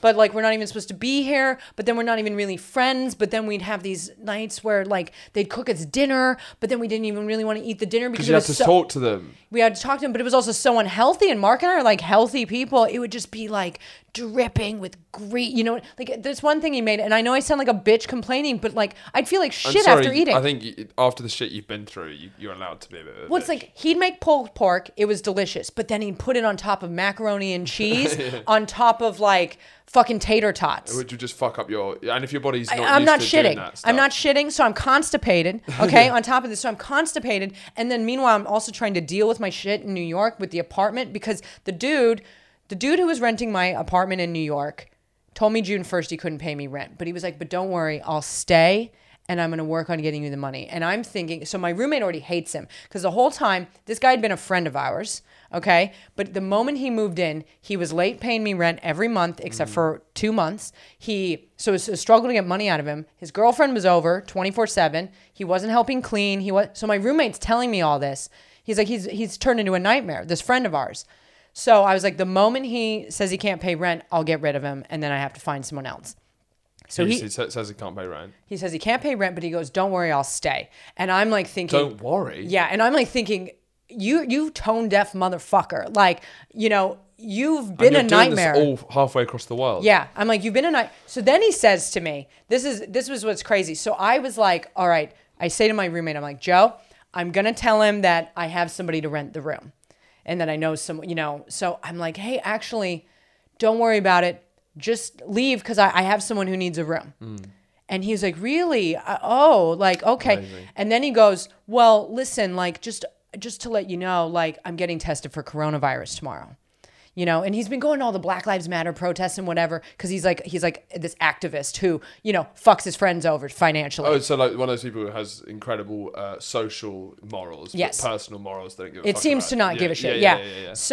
So he's been going to these protests, and then he tells me he's getting tested for coronavirus. And I'm like, oh, well, have you told my roommate, Joe? And he's like, no, I haven't told him. And I'm like, well, if you think you have fucking coronavirus, you should probably tell the person you're living with. But then I'm also sitting here thinking, like, if you think you have coronavirus, but you're going to these protests, you're a fucking asshole. But if you are just lying about thinking you have coronavirus so you can like stay in this apartment, you're also a fucking asshole. So either way, you're a fucking asshole, you know? That's clear. So I was like, look, I don't know what to tell you. You're probably going to have to quarantine somewhere else because I have someone who's going to take the room and I can't afford. So he leaves. I don't have someone else take the room. From halfway around the world, I had to find somebody to pack my shit and move my shit into storage so the room was more rentable because it was all supposed to be temporary anyway, So I had to pay all that money. To organize that shit. From Australia. So I'm doing this in the middle of the night in this home of people that, The time difference is just killer. Yeah, so I'm not sleeping. I'm not sleeping anyway. Because just the anxiety. Anxiety, financial anxiety, just general anxiety, like the whole thing. Because I'm like, I'm living. Boredom as well. Well, then when I am awake, I have nothing to do. I don't have any friends. I don't have anyone to talk to. You know what I mean? Like Mark's at work. I can't talk to this girl that I live with because we're not having real conversations. She's not your friend. Like I'm telling them what's going on with me, but even then it's kind of like, and like, look, like this was a gesture she made, which was like, to give you an idea. I made this joke. I was like, look, I've been in Australia, 4 months. I haven't even seen a fucking koala. So she was like, oh, I think this was when restrictions had eased for a brief period of time. Yeah. She was like, oh, I think the animal sanctuary just opened. I'll book. Do you want to go tomorrow? Blah, blah, blah. I'll book 4 tickets. And I really wanted to be like, no, I don't want to go tomorrow. Like, I don't want to. It was a joke. I want to sort this out. But then she books 4 tickets. So then Mark and I feel like we're obligated to go to this animal sanctuary. So this girl who's trying to help us in a way that's not helpful at all. Yeah. And, so once again, you need to be great. Thanks for buying these tickets. You have to be grateful for something that is which not is ideal. like which is exactly. And so she has this party right at this point. So she has a party. We get there. It's a fucking nightmare. This is the drunk white girl Rihanna party. Yeah. And we go, and she had told me about this man who had rented the room before us when we were moving house. She says, the guy who rented the room before you, he became a friend of mine, and my boyfriend, accused me of cheating with him, and he really doesn't like him, and we didn't cheat, but he was sort of the catalyst to me maybe realizing I'm not. She brought up again. This was the only other time. It was the day we were moving house. So she remembers that Yes. Which is what's crazy. Because when you first told me that, I was like, maybe she did that, and she was like, No. So she remembers. She remembers, I know. So then, and this is where I'm sitting here, and I'm like, we could literally talk every day if you want. I'll talk to you about all of this in a real way every day. But the fact is you're only bringing up very randomly, very specifically, like, and then we're never talking about it again. She's got it all held up, and occasionally when she's drunk or in a moment of like spontaneousness, it's just going to come out, and it always come out weirdly. It always comes out weirdly, and that weird energy that she had is in the house at all times. And then I'm like trying to deal with it because I'm like, and now I'm feeling like too, even trying to interact with her. Like she wanted to go to a store one time, so I went with her. I was like, I'll go to the store with you. This is just the way she drove was insane. And this is the first time you've been in the car with her? No, really? that was the But the way she drove made you feel like she learned to drive there, and I'm going to say this because I feel like this sort of is how she is. When she had to drive into their driveway, essentially, you had to make a turn where there were 2 poles. Fine. So she said to me, hey, will you look in the window and make sure I'm not going to hit a pole? So I look in the rear view side window, and I'm like, I'm like, if you turn, the mirror will clear the pole. And I don't drive. She knows I don't drive. I've never learned to drive. I don't know how. And what she does then is she fucking guns it and turns so fast that the mirror's fine, but the rest of the car scrapes on the side of the pole. And I go, oh my God, and then she goes, oh, and I was like, look, I'm sorry. I figured if the mirror, which sticks out from the car, clears the pole, the rest of the car would clear the pole. I also am like, why did you turn? And then I was like, I'm so sorry. Now, the car was pretty beat up. So I get out to look at it, and she goes, look, it's fine. But the whole thing was so manic and crazy. You're not talking openly about it, so it's even more intense that something crazy like that's happening. You're still going to small talk around it. Yes, it's small talk around it. And then I went inside, and I'm like, hello, Mark. So I'm just like, I'm feeling crazy. So then she has this party. So when she got drunk, she would be very nice, like, bubbly. And felt more like, okay, maybe we're connecting. So she had told me about this guy who had rented the room, who her boyfriend accused her of cheating on him with. She throws this party that she was not supposed to have. We come home, this rager's happening. We're like, what the fuck? But we're also like, not our house, not our rules. Hopefully the cops aren't called because this isn't supposed to be happening. Oh, when you say not supposed to, you mean coronavirus-wise? Coronavirus-wise, yes. Coronavirus-wise, there is not supposed to be. 5 people were allowed in the house at a time. There are about 18 people here. Oh, okay. So really properly. Yeah. And they're on the roof screaming to Rihanna. So I'm like sitting here thinking like, this isn't my house and they're not my rules, but I'm like, not only is this like a shitty party to get caught, at, but like irresponsible. It's not worth it. So this guy approaches me, and I'm in the party, and I'm like, I don't see her boyfriend there. So I guess he'd gone to his cousin's to watch football. And then this guy approaches me, and he's like, oh, you guys are the comedians who are renting the room. I rented the room before you guys. So I'm like, holy shit. This motherfucker, this dude that she told me her boyfriend has accused her of cheating on him with is at this party and her boyfriend's not here. And I'm like, this is totally psychotic. Like I'm sitting here, if somebody did that to me, I would break up with them. Like if her boyfriend had any balls after that, I would be like, this is over. You've disrespected me by not only throwing a party you shouldn't have, during these restrictions, but by inviting this guy, because the party went till 5 a.m, and at some point, I didn't know they could lit it up like that, though. Well, that's the thing. This was the most interesting thing about both of them, is that this party that happened that she invited this guy to, With any drugs? I'm Adderall, I heard. Oh, okay. Yeah. So no, okay. Whatever. So her boyfriend comes home at some point and tries to sleep through this, but it's loud. I can't sleep. The boyfriend comes home. He comes home, I guess tries to go to bed. He must have at some point, because at 5 a.m. he comes out, shuts off the power. I know this because the TV went off in my room. And then turns it back on and said, you guys are taking the piss. It's 5 a.m. Go home. And then the dude, Jack was his name, so whatever, because it gets confusing with the guy and the girl, whatever, screams from upstairs. The guy that he accused her of cheating on him with. He goes, oh, fucking prick. Like, and I'm sitting here and I'm like, she's either, like, is she passed out drunk or what? Like, and when he leaves, he, like, says to the bedroom door that the boyfriend's in, bye, Liam. And I'm like, your relationship is over. If you're inviting a guy who's disrespecting your boyfriend to this party. In his house. In his own home. And I'm like, and you're a cuck for, like, letting this fucking happen. Cuck city, man. That's insane. You've already been cucked when she said she's not in love with you anymore and you're deciding to stick with it. Like, because their life was so fucking boring. It was like they would play video games, they traveled a lot, but in my opinion, people who travel a lot, that's the mark of them being uninteresting as people in general, because you have to go mine what's interesting about you from other places. I see that sometimes. Yeah. Sure. I mean, I'm not saying every time, but so I at a point I was like, I'm going crazy having to make nice with these people. Mark is at work all day, working 6 days a week, which is fine because now at least we have money to survive. But I'm not doing comedy. I can't talk to anybody. My apartment situation in New York is a nightmare. You kind of weirdly got this sort of like rich Victorian housewife type thing where you're just kind of stuck at home all day with nothing to do and no housework to do either because, Yeah, because it's all done for me and like living in sweatpants. Yeah. But the catalyst that got us out of there was basically, so at this point, point, Melbourne had gone into stage 2 restrictions, which meant there was outdoor dining, a little bit of indoor dining. And it was like that for maybe 2.5 weeks before they were like, we're going back into stage 3 lockdown. Yeah.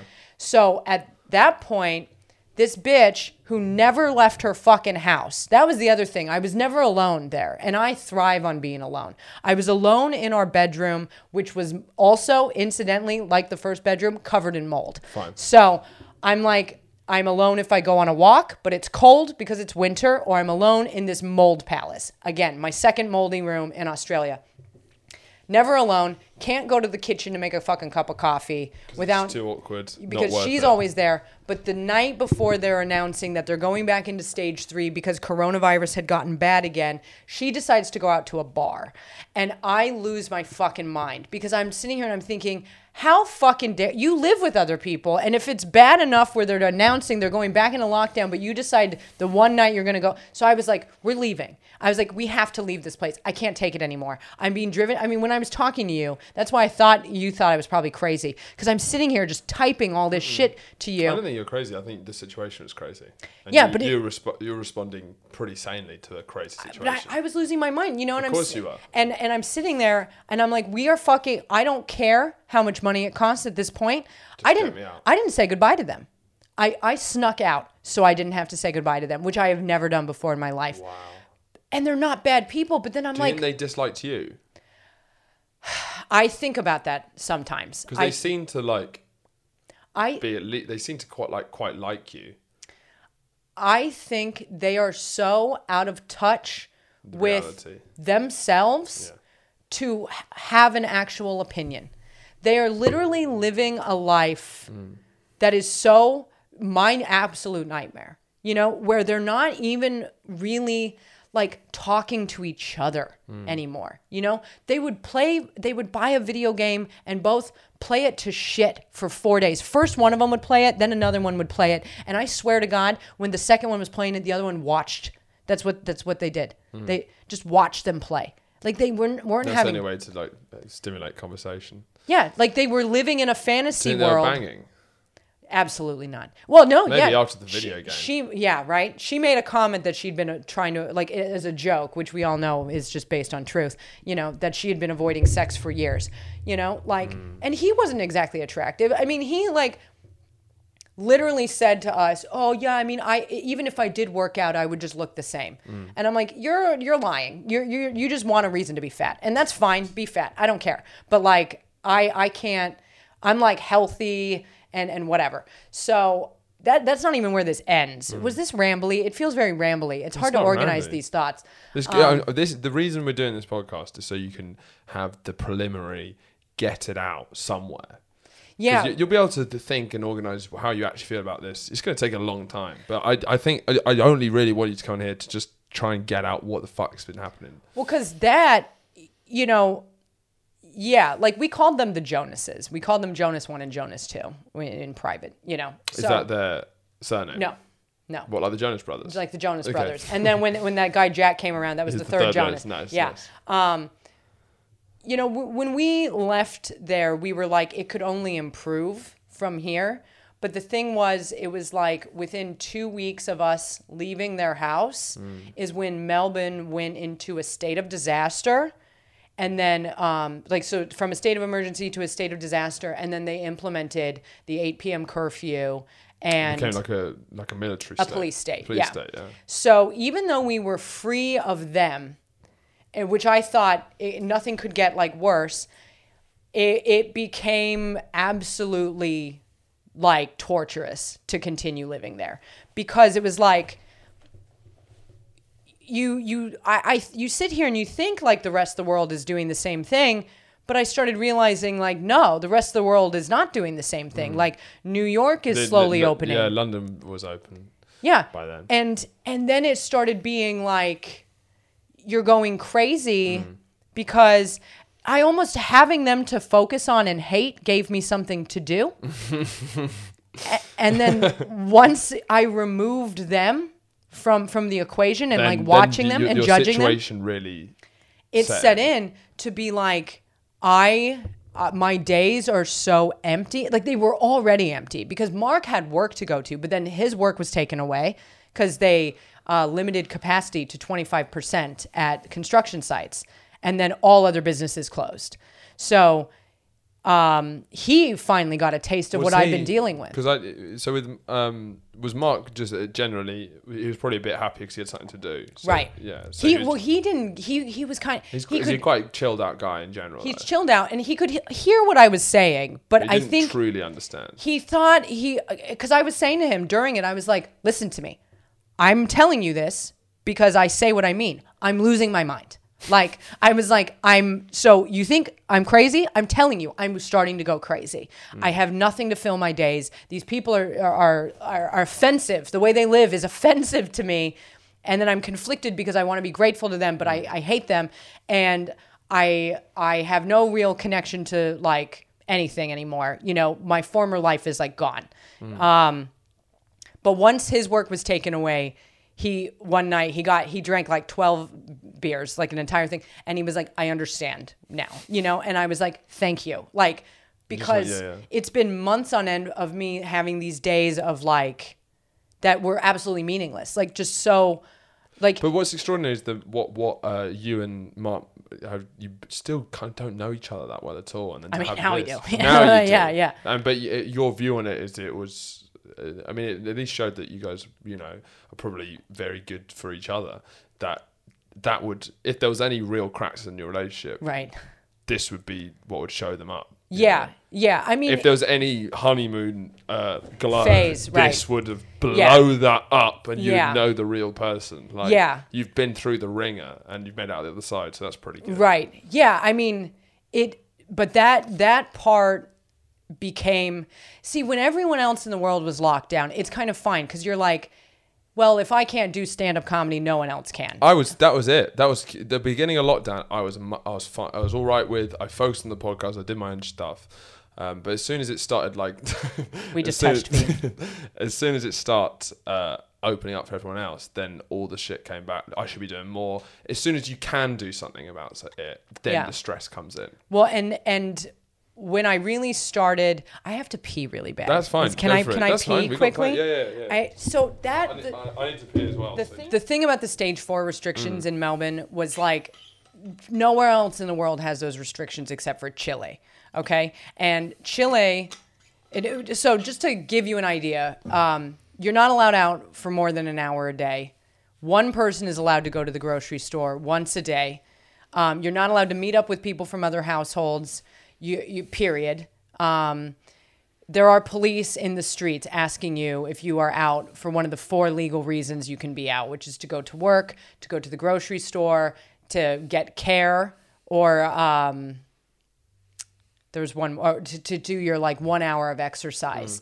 At 8 p.m. there's a curfew until 5 a.m. Yeah. So you're not allowed outside, you know? And once I started existing under those restrictions, I probably became more American than I've ever been before because I'm sitting the here. Freedom aspect. Like I'm sitting here and I'm thinking, look, and like I think the thing that I think I want to make clear, because I've been sort of vocal about this like on my Instagram since I got out, because I had to live in this, is like I'm all about wearing a mask and protecting people and doing, I guess, what makes sense.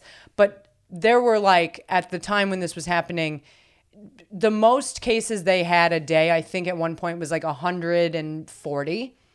And then it went down to like 45 and then 30. And it's dropping, but it's also like, if you look at the charts, Australia has never come close, to anybody. Yeah. And this was just in the state of Victoria. And why do you think they were being so totalitarian about it? I don't know.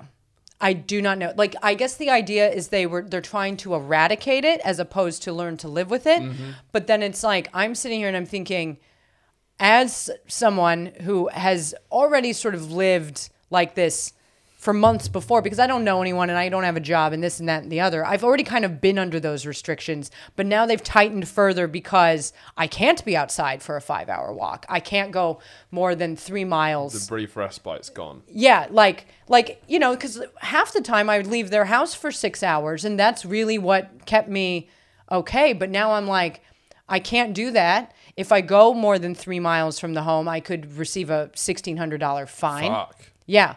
Like if I go out after 8 p.m., there's no store to open to go to, but like the anxiety that started to set in where you were like, I need an onion. I have 15 minutes to get an onion. I can't get that on. You know what I mean? You're like to make dinner or whatever. You're like, so stressful. You start to become, I'm like, if this is what it means to live here, then there's no point in being alive. This isn't life. This isn't living. I'd rather live personally, learn to live with the coronavirus than be forced and watched and shut inside. So this isn't me being an anti-masker or anything. This is me being like looking at it and being like, I think there has been a bit of hysteria in the way people talk about coronavirus, where because the effects of coronavirus can be so bad, it means that it's really hard to have even a healthy conversation about limiting restrictions and stuff and like really weighing up the pros and cons. Right. It sounds like you're not taking seriously coronavirus. Yeah. When there's other things, tanking the economy might lead to more damage and deaths than coronavirus. Like having an honest conversation about some of those things is really hard. It's just such an emotive topic. Well, because I wrote a whole thing. I don't know if you read it. I read it, yeah. But I wrote that like in my last 2 days there because, in Melbourne, like there was a woman who was arrested. It was an Instagram post just complaining about Melbourne being a police state, basically. Yeah, I mean, because there was a woman arrested for getting on Facebook and, allegedly organizing an anti-lockdown protest. I had some Americans reply to me saying like, oh, well, this is what people wish for in America, like having the government care like that, or like, or you're going to come back to America. Trump's letting everybody, just die or whatever. But I'm sitting here and I'm thinking, you haven't lived under this. You are from America. It's so very easy. Well, I'm sitting here and I'm like, if you participated or cared about the Black Lives Matter protests, which I support at all during coronavirus, then this should alarm you. You know what I mean? Because your right to protest was taken away in Australia. It was illegal to protest anything, including Black Lives Matter there during this time. It was illegal to go outside at certain hours of the day during this time, and they had cameras that were set up that would watch you to see if you broke these rules, like around the town that had already been set up prior, which is alarming anyway. So it's like, I'm sitting here and I'm like, as crazy as an anti-masker might be to you, I just challenge you to look at, like, if your actual freedoms were taken away, which they were in the state of Victoria, of Melbourne, I don't know if you would feel as comfortable with that. Because it's like, in America, you have the choice to stay home if you want to stay home. Or you have the choice to leave right now, and go out and about. And there's comfort in that choice, I think. Whereas we weren't given a choice, in Melbourne and in Victoria. And then it's just equally, difficult to deal with, like seeing that all the surrounding states in Australia are open. People are doing stand-up indoors. They're going to beaches. Some of those borders are open to each other so they can travel. So it's like in Sydney, my friend like Kyle Legacy is gigging every night. Just hours away by airplane, And I'm in the place that's completely shut down. And then when I'm looking at the rest of the world, when I really started realizing, oh, England's not shut down like this. America's not shut. Nowhere's shut down like this except for Chile, which has hundreds of thousands of cases and deaths. When Australia doesn't have anything like that, it made me afraid. And probably because of what I went through when I was a kid, it made me feel that sense of trapped and lacking choice. And it does frighten me to think that legally currently, Australians, if you are a resident of Australia or if you are Australian, you are not legally allowed to leave your country right now without an exemption from the government. You cannot get on an airplane. So it's like, I'm lucky because I got to leave because I'm not a resident there. I'm an immigrant. What about the people stuck there? But if you so our one friend basically that we met there, I don't want to say his name, but we call him a friend of mine. We call him Sultan Pants. We'll just call him Sultan Pants. Yeah. He's a resident there. Harim guy. Yeah. He's a resident there. His girlfriend's not. She's like, I want to go back to Sri Lanka. I don't want to be here anymore. I never want to be here again. I want to go see my family, but I don't want to leave him. Never want to be here again. I mean, it got that far. It's when we left. Do you think you would ever go back to Melbourne? I don't know. Yeah, that's really because you don't know what Melbourne's like. I have no idea what it's like. It was closed the entire time. So you genuinely have no idea. But this is so frightening to me. And then it's so almost triggering even thinking of Melbourne or even the idea of getting stuck there somehow again. Yeah, because you didn't expect this to happen anyway. Like 10 years from now, you go there to visit and somehow you get stuck there again. Right. You get injured, you get stuck. When a lot of people have said to me so many things like, oh, look, it could be worse. You could be in China where that is the government. And I'm like, I hear you. Like, China and Russia. That's not making me feel better. It's not making me feel better, but also you could be in Saudi Arabia. Right. What does that mean? Well, it's like Australia doesn't advertise as being like that. Yeah. So do you know what I mean? Like I'm like sitting here thinking that would I have? It's a Western free democracy. Right, but not because Dan Andrews, the premier there, pretty much made this call, and like as data and research is coming out, it's showing like the curfew isn't doing anything to curb the virus. It's just a control tactic. And so I'm sitting there and I'm like, that is so, and realistically, Australians have been incredibly compliant.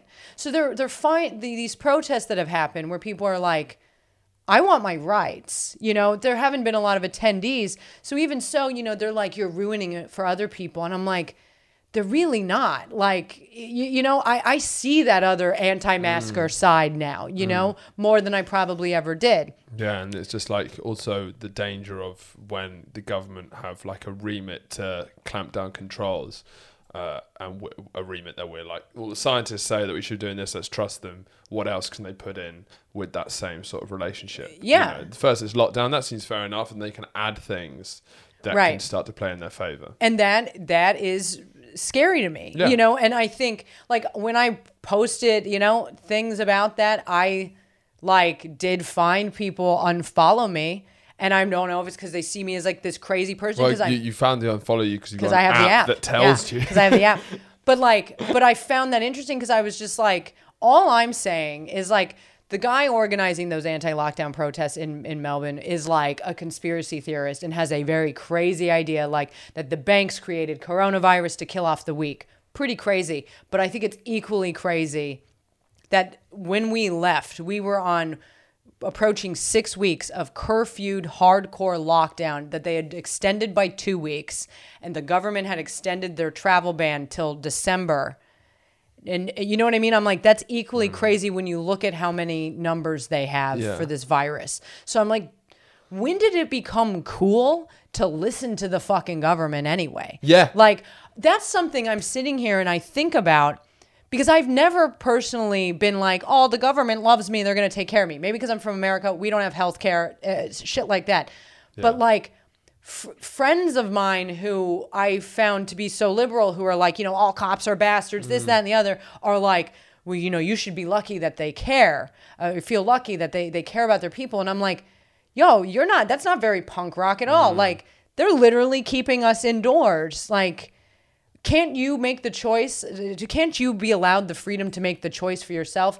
I'm not going to go outside because I'm concerned about the virus and about my fellow man. Or when I go outside, I'll wear a mask because I'm going to put my best foot forward to care about people rather than have the government tell you what you can and cannot do in terms of moving about freely in your day to day. Yeah.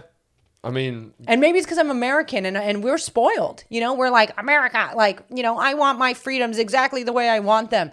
And I'm willing to admit that. I'm willing to admit I see that now in myself, but I found you also can, appreciate the freedoms and not take them for granted, maybe. Well, and that's why flying back here where they don't give a fuck, I'm like, thank you. Like the United Kingdom is a nice, happy medium. It's like nobody's giving a fuck, but there's still free healthcare. Yeah. I like being trusted to make a choice that's right for me.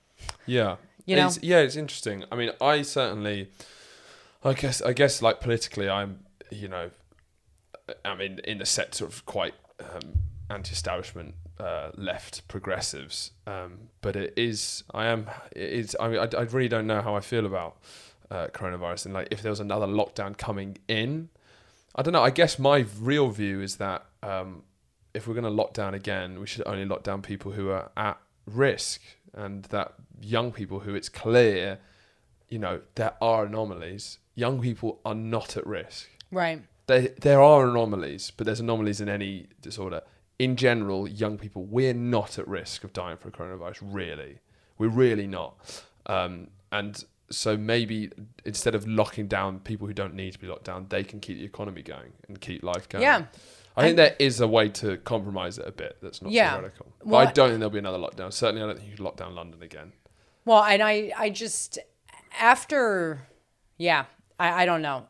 So I was surprised about how uncompliant Londoners are as well. They really I'm thrilled, frankly, because the Great Escape. Sorry, explain the Great Escape. So how you managed to finally get out.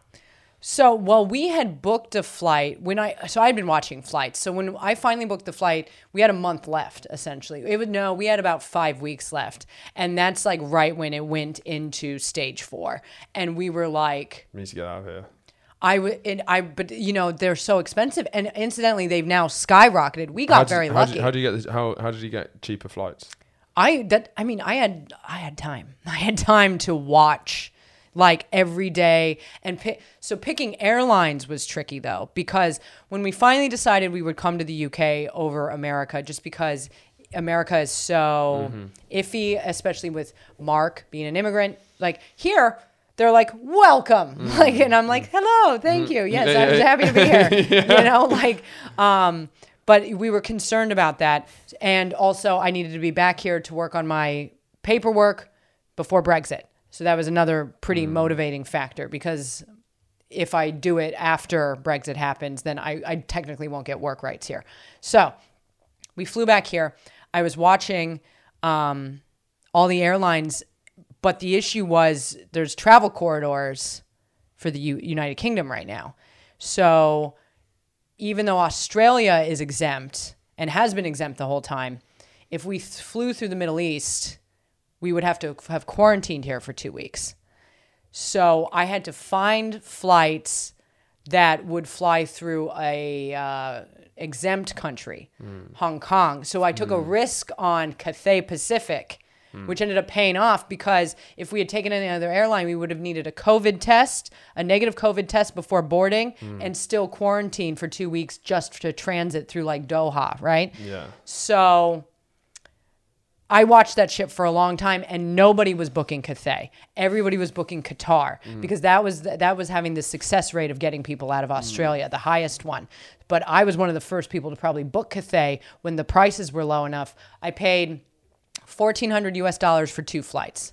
Okay, that's reasonable. Yeah. That's pretty fucking good. Yeah. So but we had to wait then like 6 weeks from me booking the flight. But you would literally take anything. Anytime, you name it, just as long as you can get out. Yeah, and then we were really unsure if it was going to go. So how did you feel when you were leaving and like the plane left the ground of Australia? Well, we were stopped by customs trying to leave Australia, because we had applied for these COVID visas that had come out, and they didn't know what it was. And I'm like, you don't even know what your own fucking visas are that your government's offering? So they were like asking us a lot of questions. We thought it might have to have done with like Mark working, and we were really fucking like, fuck, And they also... Because they got mad immigrant laws in Australia. And like the bottom line is like, we at this point, we'd like to go back, or have the option to go back. But he's like, what was I supposed to do? If they gave me a job and I paid taxes on the money I made, but I didn't have the right paperwork during a time like this. Oh God, yeah. You know what I mean? It's just like, fuck you. What are you gonna do? Yeah. But when we got on that plane, and it's sad, because I'm like, I have no idea. To some degree, I'm like, I have no idea what this country is like, and I hate it. Yeah, and that's understandable. It's like you don't actually hate Australia because you don't know Australia, but it still will always be tainted by that harrowing experience. I can't imagine. It's just the whole story just brings up so many like things of like, freedom is so weird. The global events, the kind of just feeling trapped, that kind of suffocating feeling. Yeah. I mean, so how did it feel when you finally touched down in the UK?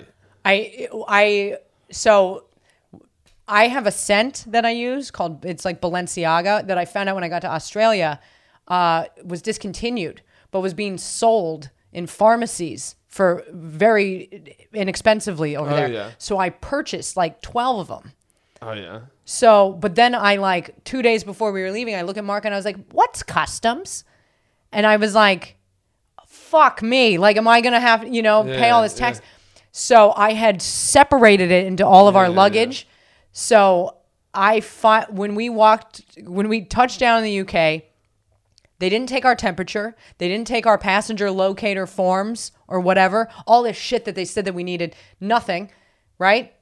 I do find that frustrating though, because that's why we have a problem. It's because we're so lax on those things. It was insane. It was insane. Like, take the temperature. Yeah. Do it there, and then don't be as. Oh, sorry. Yeah. Go on. No. So they didn't do anything, and then we walked through customs, and there's nobody even there. And then when I walked outside, I was like, "Thank fuck it." I was like, like it took 2 days to be like, I'm not there anymore. It's one of the longest flights in the world, Australia to the UK. And we had to wear masks the whole time. Yeah. You know what I mean? Like, our flight from Melbourne to Hong Kong was empty. And then the flight from Hong Kong to London, full. Completely full. Like, no social distancing, none of that shit.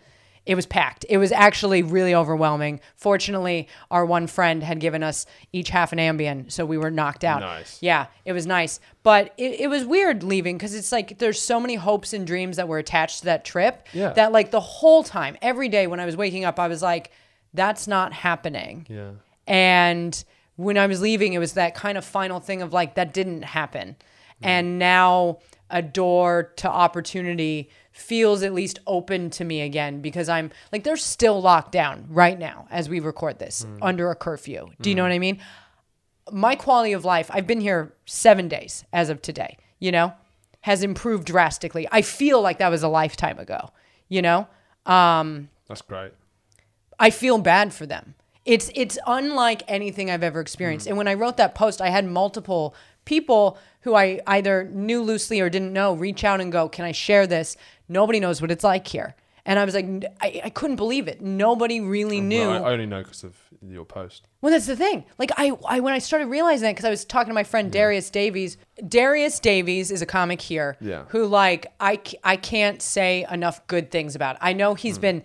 I had to stay off the internet, by the way, during all of this. I found it triggered me to suicide. I'm not even kidding.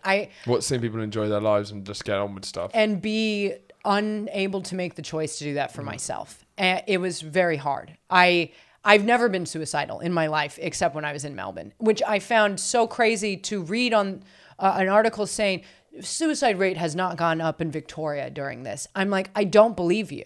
Because as a non-suicidal person, I thought about taking my life multiple times.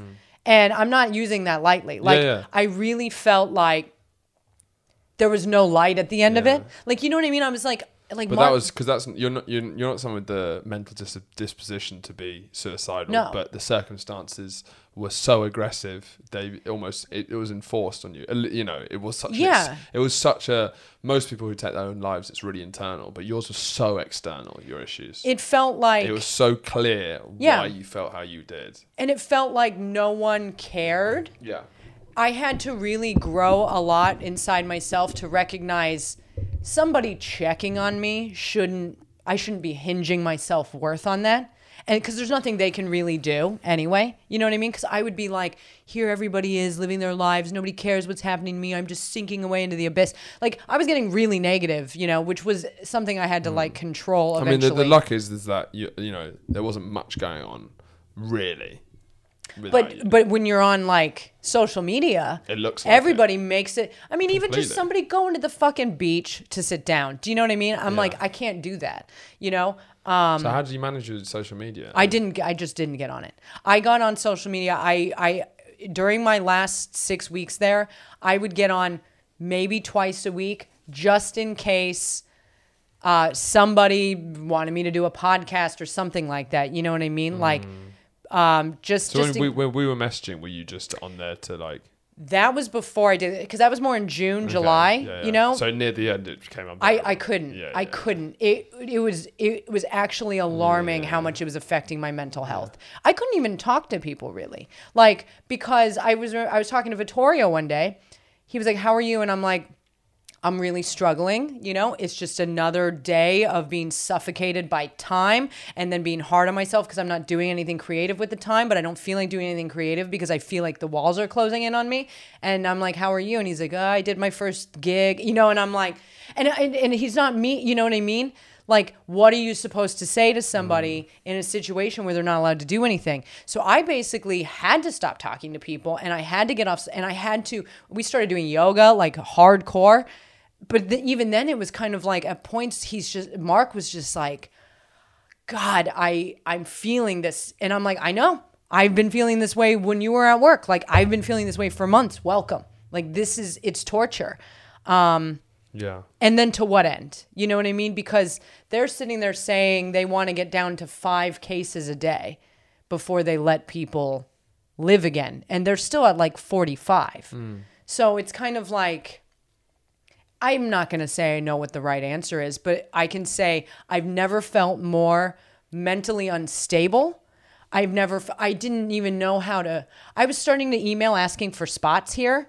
And like, I got left on red by somebody who still hasn't replied to me, by the way. But the way it made me feel when I was in that small world was like, unbearable.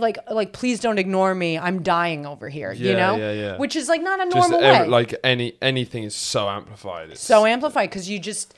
You all you have is time. I mean, we started watching the fucking Australian Bachelor. We were asleep by like 11 p.m. every night because it would be like, "Oh, we're gonna do yoga," and at 7:30 the Bachelor's on, and we're not these people. I did learn how to decarboxylate weed in a dorm room. That was pretty much the last place we stayed. It was a dorm room without an oven, with no smell. So I do have a new skill. I think it's decarboxylate. So make weed so you could cook with it. Oh, yeah, because that's what the challenge is trying to find. So to make edibles, basically. Yeah, because we couldn't smoke in the dorm room, but we couldn't go outside because there's cops. So, and I had no oven and I couldn't make it smell. So I had to find a way to do that. So now I know how to do that. Good. Yeah, that was very great. Good. But do you know what I mean? I was like, that fills an afternoon. And then you have about a lot of afternoons. 28 more, And I've just never... It was harder to be in that than it was to be sent away when I was 15. Because do you think it's probably the hardest thing you've ever done? The hardest thing that's ever happened to you? I think maybe, one of them, because I had to also deal with, for a very long time, the disappointment of having had things go so well for me recently. All my hard work. Yeah, your comedy's going well. You meet the love of your life. Yeah, you're seeing the world. Like things were fine. Yeah. Like, and look, with that said, it's not like my life has been shit the last few years. Like, we all have ups and downs and whatever. But I was like, there was so much hope. I was like, this is really.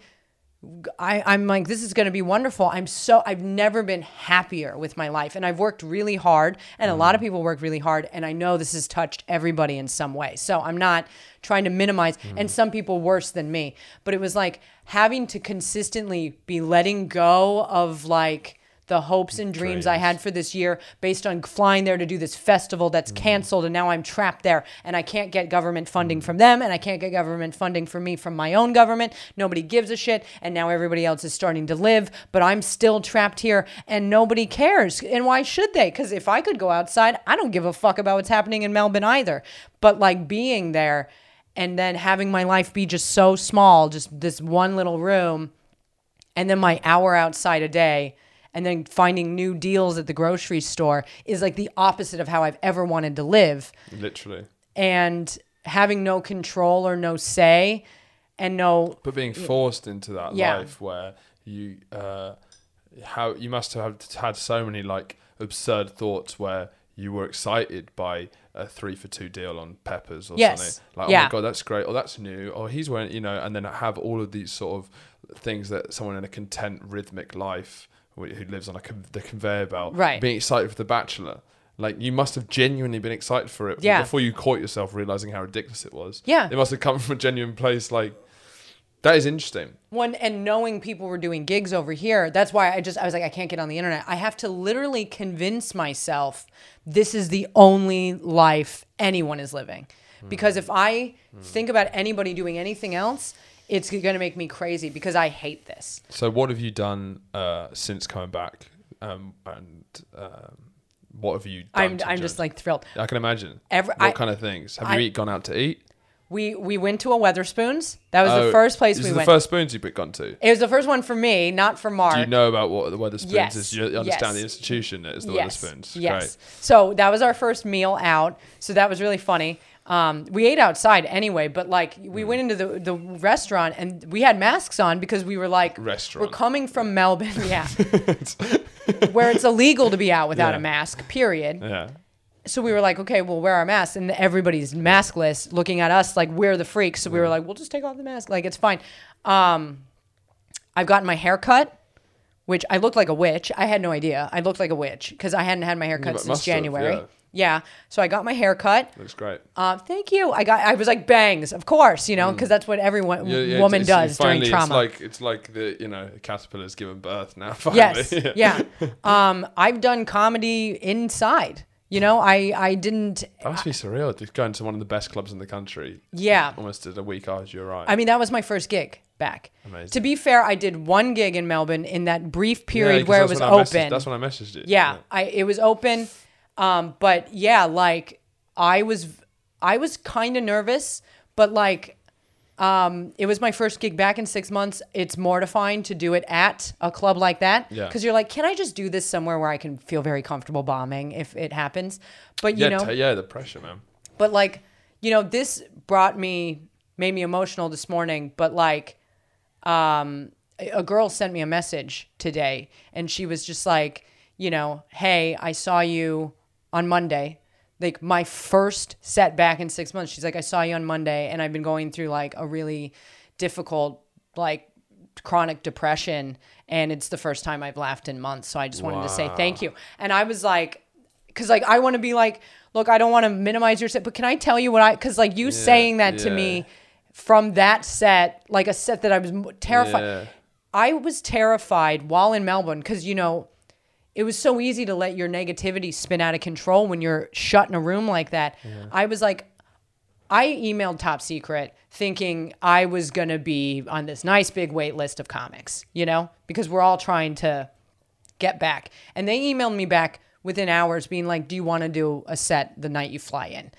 And normally I would have been like, yes, but I was like, I haven't been up in 6 months. I'm getting off a 24-hour flight.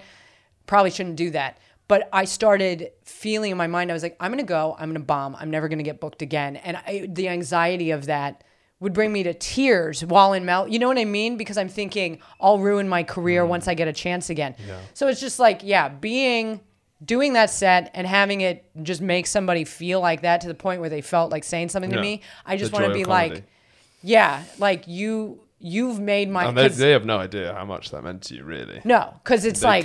And I didn't want to like... Well, even though you know me, brevity's not my strong suit. I wanted to be like, after everything, like you saying that... For a set that gave me so much anxiety... Yeah. Because now I've been there 2 nights, and I'm like, oh, I'm fine. I know how to do this still. But I was scared thinking, what if I can't be quick anymore? Because reacclimating into society after being that isolated for that long, essentially 6 months. I mean, I saw as many people to talk to in a real way for as many months as I was there. Yeah. Like 6. Like I haven't... So even trying to re-socialize, like at that club, for sure. It's like coming out of prison. prison. Weird. Yeah, and it felt a lot like coming out of that program where it's like you're just conditioned. Acclimatizing. Yeah, and it's been weird because I'm already a little like weird and awkward, but like trying to. Sure. Yeah. Yeah, but I'm just so grateful. Yeah.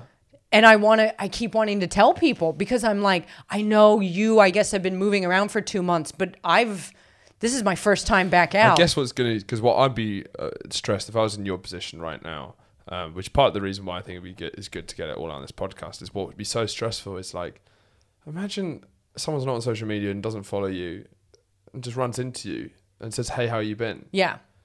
What are you gonna say? I'm not. You can't tell this. Like I would hate to be. You can't keep telling this story. You can't even express how you've been. Yeah. So you can't really say anything. I find that so stressful. That's part of the reason why, like, I even use social media and like do podcasts and stuff. Is I do want people just to have a vague idea of how I've been, so I don't have to just constantly, Right. Yeah. I mean, it's been a little like thinking about how will I write this into material. Sure. Because this is a unique situation. You know what I mean? Yeah, it's hilarious. I've always said it's just as bad as it is for you. It is objectively a very funny thing. Yeah. Well, and I and think emotional and interesting. The only way I figured out how to do it is like, I'm new in this country and I don't have any credit, and I need credit in order to get an apartment, right? Like to sign a lease. But I am a customer of American Express in America, and American Express offers a global transfer program where they take your credit history and credit score from America, and then they apply that to you in your new country, so then you can get a credit card easier, even though you have no credit. So I called them from Australia saying, "Hello, I'd like to apply for your American Express global transfer program." And they were like, "We need your card number." And I didn't have my card number because my card is in a safe in New York City that only I have the key to. So I had to order a new card and have it sent to Wimbledon, where I'm now living, and have him open it up and give me the number. So then I call and I'm like explaining that to them. I'm like, "Listen, here is my new card number, but I didn't have it originally because I'm currently in Australia, but I'm moving to the UK because I got married and I'll be there permanently, but I want to apply for your American Express global transfer program for the United Kingdom, and I'm going to be in Wimbledon, but I'm not currently there because I've been stuck in Australia for 6 months due to coronavirus. Can you help me?" And the woman on the phone, you just hear her go like her brain dials into, "We learned about fraud, in training," because they didn't believe me because it sounds so crazy, like saying, "I don't have my card. I need a new card. Here's my new card," and like whatever. And they helped me. So, American Express is there for you.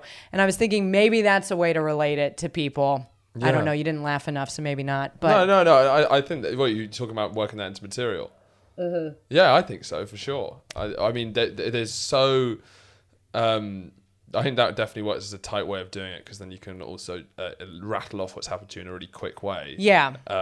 But there's so much there. There's a lot. There's just a breadth. But I guess the problem is over 10-minute sets is how to really explain, what's going without on. it sounding like therapy. It needs to be funny. Yeah. And like even like when we were sitting here, and also doing less is more, because the problem is because there's so many things. It's basically maybe I don't explain that how complex the relationship was. I'll simplify it and get the really juicy, funny bit of it. Right. And I mean, yeah, exactly. Because even when we were talking about the Jonases just now, I was like, that seems so far away and so uninteresting now. Even though at the time when I was saying it to you, I was like, this is pretty funny, and weird and whatever. It was, yeah. I certainly. I think it is just it's quite funny that it's happened to you personally as well. It's just very, really interesting. I think it could certainly, you could do like a traditional Edinburgh show about it. Yeah. Well, I just want to write a fucking just get something out book. But I struggle with like a crippling sense of my first draft needs to be a third draft, and it paralyzes me from writing. Sure. And I'm also like, how do I put all of this together? Do you know what I mean? From the fact, like, going back to like my dad having like, 4 other half brothers and sisters that I don't know, and leaving my mom for one of his patients, to then, moving, smoking meth, running away, getting sent to that place, going to New York, working at a sex dungeon, going to Edinburgh, changing my life, getting married, going to Australia for coronavirus. Yeah. Like, how do I do all of that? It's very overwhelming. And that's why it's like I sit here and I'm like, man, was this funny enough, or was it interesting enough, or what?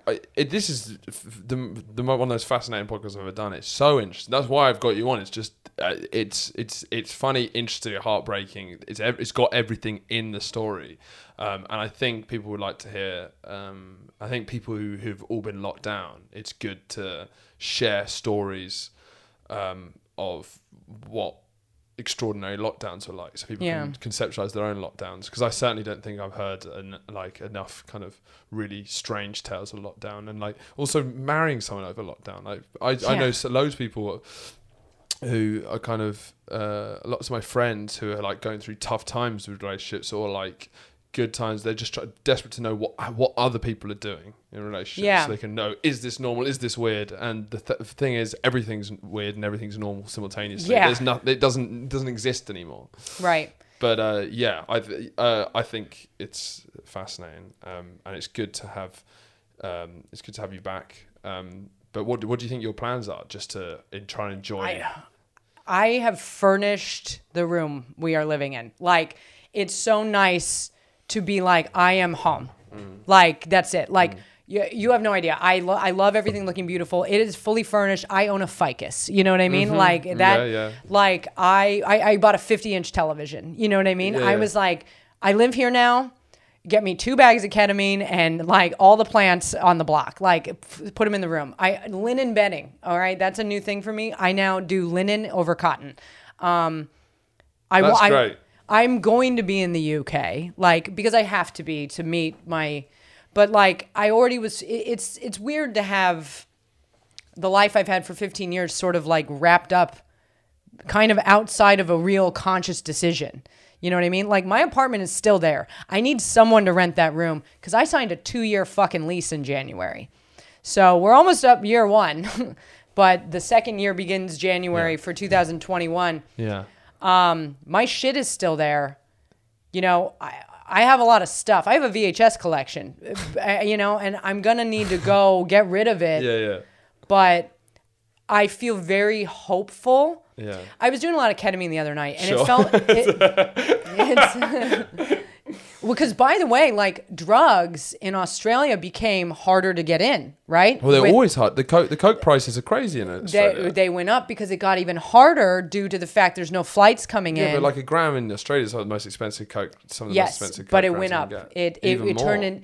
It was between 200 and 300. Went up to 350. An ounce was $8,200. $8,200 for an ounce of cocaine there, right now, because of coronavirus. God. That's it's fucking crazy, right? Ketamine you couldn't even get there. Period. So it's like I was doing most of this sober because I don't drink.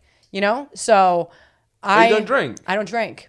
Oh, really? I almost started multiple times again, but I stopped drinking last year. Yeah. Because you like it too much? I stopped before the Fringe because I wanted to just I wasn't having fun anymore. Okay. And I drink a lot when I drink. Okay, because there's one or two types. Yeah, no, I'm a binge drinker.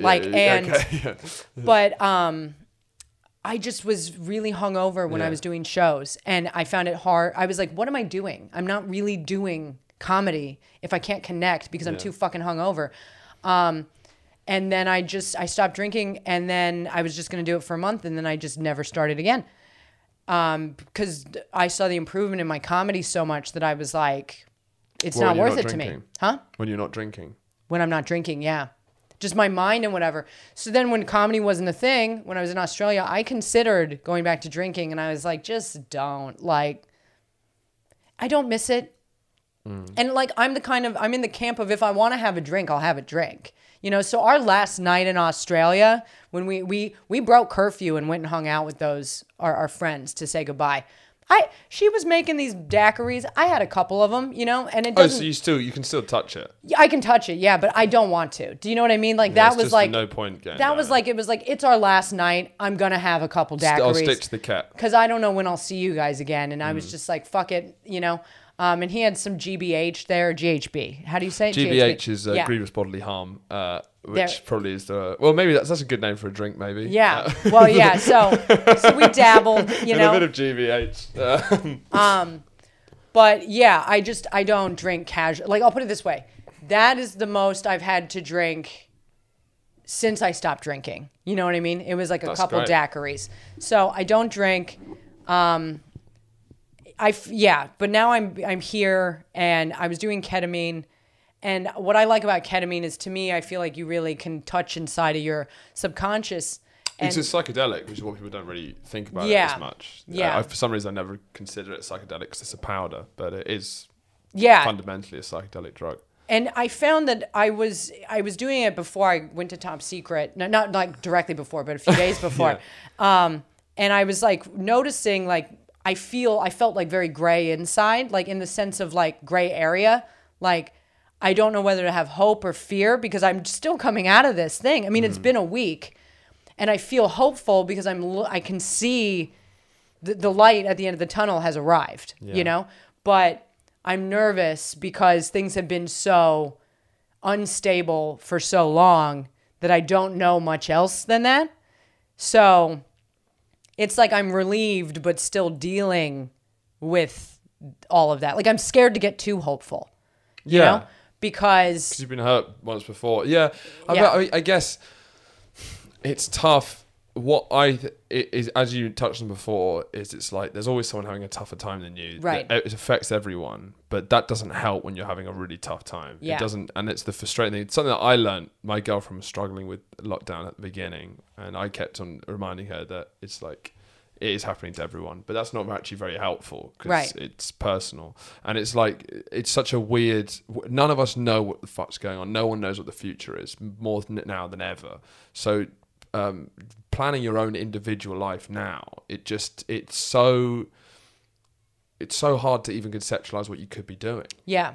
Well, I think, and I've tried to take the positives from the experience as well. Like, look, I now do yoga every day. I'm good with that. Like I do, like that's nice, yeah. I do Ashtanga yoga. Yeah, but it's also having an experience like that. Like just having an intense experience like that. Like it's having that much hardship and like having to work through that. Like that's a mad experience. Well, that's why we started because I was like, if I wasn't doing that, I don't know where I would have been mentally. Like because I was already unhinged. Yeah, and also thank God you're an artist. Thank God you're a creator. Like. I can't even imagine going through something like the only thing that would keep me going through something like that is me thinking I can use this for something. This can like develop me. This can develop my, you know. But if you don't have anything like that, it just seems like there's nowhere to put that pain. Especially when your life is just like I go to bars with my friends. Yeah, where do you put that pain? Where do you effectively deal with it? Yeah, but it was hard because it felt like there was no end. Even when we were 5 days away, I woke up at 5:30 in the morning one morning. Inconsolable, in tears, and fortunately someone in New York happened to call me because I sent that to her, and when I answered the phone I'm just sobbing. She's like, you're leaving in 5 days. I'm like, it doesn't matter, it doesn't feel like it. I've been in this so long that it's like the pressure. I'll know I'm gone when I'm gone, and that's it. Like when I touch down and walk outside at Heathrow Airport, that is when this is over, period. But until then anything could happen. Anything can happen. But like, there's been the good, you know. Like I do yoga now. I've learned how to cook more. You got married. I got married. I love how that's still like that's still like down the list. Yeah, that's still like oh yeah, I got married. That's still below cooking and yoga. Yeah, but I've also had to learn, and this might be. I was going 100 miles an hour, and that's when I'm at my best. Frankly, is when I have so much going on. That's when I get the most done. But like to just have to be okay with wherever my career is at, because I was always sort of feeling dissatisfied, and I think that'll come back, you know, but I was always kind of like, I could be doing more, I need to do more, and blah, blah, blah. And now I've been in a situation where I literally couldn't do anything. I couldn't. And now I'm kind of like, the chips will fall when they may, you know? That's such a healthy, I mean, I've also luckily had that realization for a relatively young, inexperienced comedian. I had it fairly early. And I think this is the key thing to like, make you a good comedian or like last, is that final realization that you can, what will happen and like just not filling your head constantly with I could be doing more. You need a bit of that to keep you going. But as soon as it often takes comedians, especially when I started out, like the jealousy, the comparisons, the constant that he's got this, why have I got this, and like not, and then your focus immediately goes away from the craft and it becomes less likely to happen. When because I was sort of pretty good at staying in my lane before, but I was just manic about not having like spot. And now it's like those spots aren't available. What happens when it comes back, do you think? I don't Do you know think you'll because come back with a healthier attitude? I hope I do, but it's like there's still twinges of things because a friend of mine was like, yeah, my agent was at Top Secret on Monday. And I was like, well, I was at Top Secret on Monday. Why haven't I been signed? You know what I mean? But so there's twinges of things that I think are always going to happen. But being forced to take a step back and recognize that the spots aren't even available if I want them. Like, I don't know. I'm just hoping I can kind of keep the attitude of like, maybe it's Saturday night and maybe I don't have a gig and maybe that's okay and I can enjoy my Saturday anyway. Does that make sense? That's something that I've struggled with, and because I can't even imagine how you were. Part of the reason, so I did like a daily podcast over lockdown, and basically I'd realised I was gigging 3-4 times a week before, maybe 5 times, and my body, the chemicals in my body at around 8 p.m, 10 p.m. every night, I'd get a huge rush of adrenaline because I'd be on stage. And your body's used to that. Yeah. And even when I was gigging like that, the days I was off, I had to go out. I had to see a movie. I had to eat some weird food. Right. I had to go experience something because my body's like needs something. And then when I was in lockdown, it would reach about that time in the evening and my body would be like, so I did late. I used to do those podcasts because it was the closest I could get to that rush of finishing something. Yeah, it's what I've found. Well, I've always been a night owl, like going to bed at like 4 a.m. Yeah. In Melbourne, you know, we were asleep by midnight, which is crazy. Yeah. Now, for the first like 5... Oh, yeah, that trying to flip that around after gigging the whole time, you just flip it. Yeah. Well, so my first 5 months there, I'll be clear, I was not sleeping. I was barely sleeping, which meant all of this was happening most of the time. You know what I mean? It was like I was Mark told me I started grinding my teeth when I was sleeping. Which is like crazy because that's how stressed I was. I couldn't sleep, and when I finally slept, I was like, but in our last month there when we were really doing yoga and whatever, and like I was eating my cooked weed, you know, I found a schedule, and like this is the first time now that I've been back in London for like, you know, a week, I'm like, I don't mind being in bed by 1, you know, and getting up at 9. And enjoying the morning and seeing. Yeah, like that I've never seen the right side of unless I was forced to go to work at the dungeon by 10, you know? Yeah. Like I was like, okay, like. You can do this. I have a sleeping schedule. I've always had insomnia. And now I had to find such peace every single fucking day when I was there to put myself to sleep or I wasn't going to sleep, you know? Through like yoga and this. Man. So, yeah. So it's like there's some good, and I'm always a person who sees the good in retrospect. You know what I mean? Like we got very lucky, really, at the end of the day. Well, you seem like quite an optimistic person in general. I guess so, yeah, which I appreciate too. Because I think we have a similarity where because our comedy's cynical. Yeah. People might assume that I'm actually a very positive person, but my humor is cynical. Yeah. But cynical is very different to pessimistic. Right. Yeah. Well, and it was hard because I think while in that situation, I was sinking into the negativity a lot more. Because I mean, obviously, it felt like, what do I have to hang on to that's positive? I have nothing to look forward to. There's not even. You'd have to be so delusional to hold on to positive things because you're in the world where everything is shit. Everything is shit. Yeah, it's shit, and it seemed like everybody was doing better than me as well. You know, that's what it feels. And it felt like I could project negativity a lot more, which then I think was making me feel suicidal, and you know. Whatever, but like I had to find a way to make, and like there were days where things just weren't okay, like in this last month there, like, you know, and Mark was so good with me because he didn't freak out at all. I think he did inside, but I'm like an outward freak out. And like some days he'd be like, are you all right? And I'm like, no. He's like, are you just having a rough one? I'm like, yeah, today's just, that needs to be all right. Yeah, because it was like, get better. Because there's no change. Yeah, you know what I mean? They can do. So it's like, I usually, if I don't like my situation, I'll change it and do something, but I couldn't. So it was kind of like just having to accept that it was bad and that would pass. And then I'd feel not good, but okay, you know? I think I'm gonna turn this into a 2-part show because I don't want to cut anything from it. But I think I'm going to put this as the first 2-parter because the normal episodes I do are 20 minutes and this is 2.5 hours, which is great. No, it's great. I have really enjoyed it, but I do. I've got a gig. Me too. Where are you gigging? Somewhere very far. Where? It's southwest. The postcode starts with K. What's it called? I have to. Do you know what the gig's called? Yeah, I have to see. Okay, it's called Whole Lot of Comedy. Oh, I know a whole lot of comedy. Is it good? I did that. Yeah, it's fun. It's fun. Okay. She's lovely. It's Okay. very far west, but it's near where you live. Yeah. Yeah. It's good. She's really lovely. So- you'll have fun. It's a great gig. Yeah. But to wrap things up, what would you say to someone who is struggling in lockdown at the moment? There's nothing to say. Okay. Do you know what I mean? No, I do get what you mean. There is nothing to say because there was nothing anyone could have said to me that would have made anything okay at any point. Period. Nothing I could have said to myself. Now that I'm free, like I'm reaching back out to people in Melbourne, right? That I know, like I said thinking about you, and she read it and didn't reply, like the Sri Lankan girl.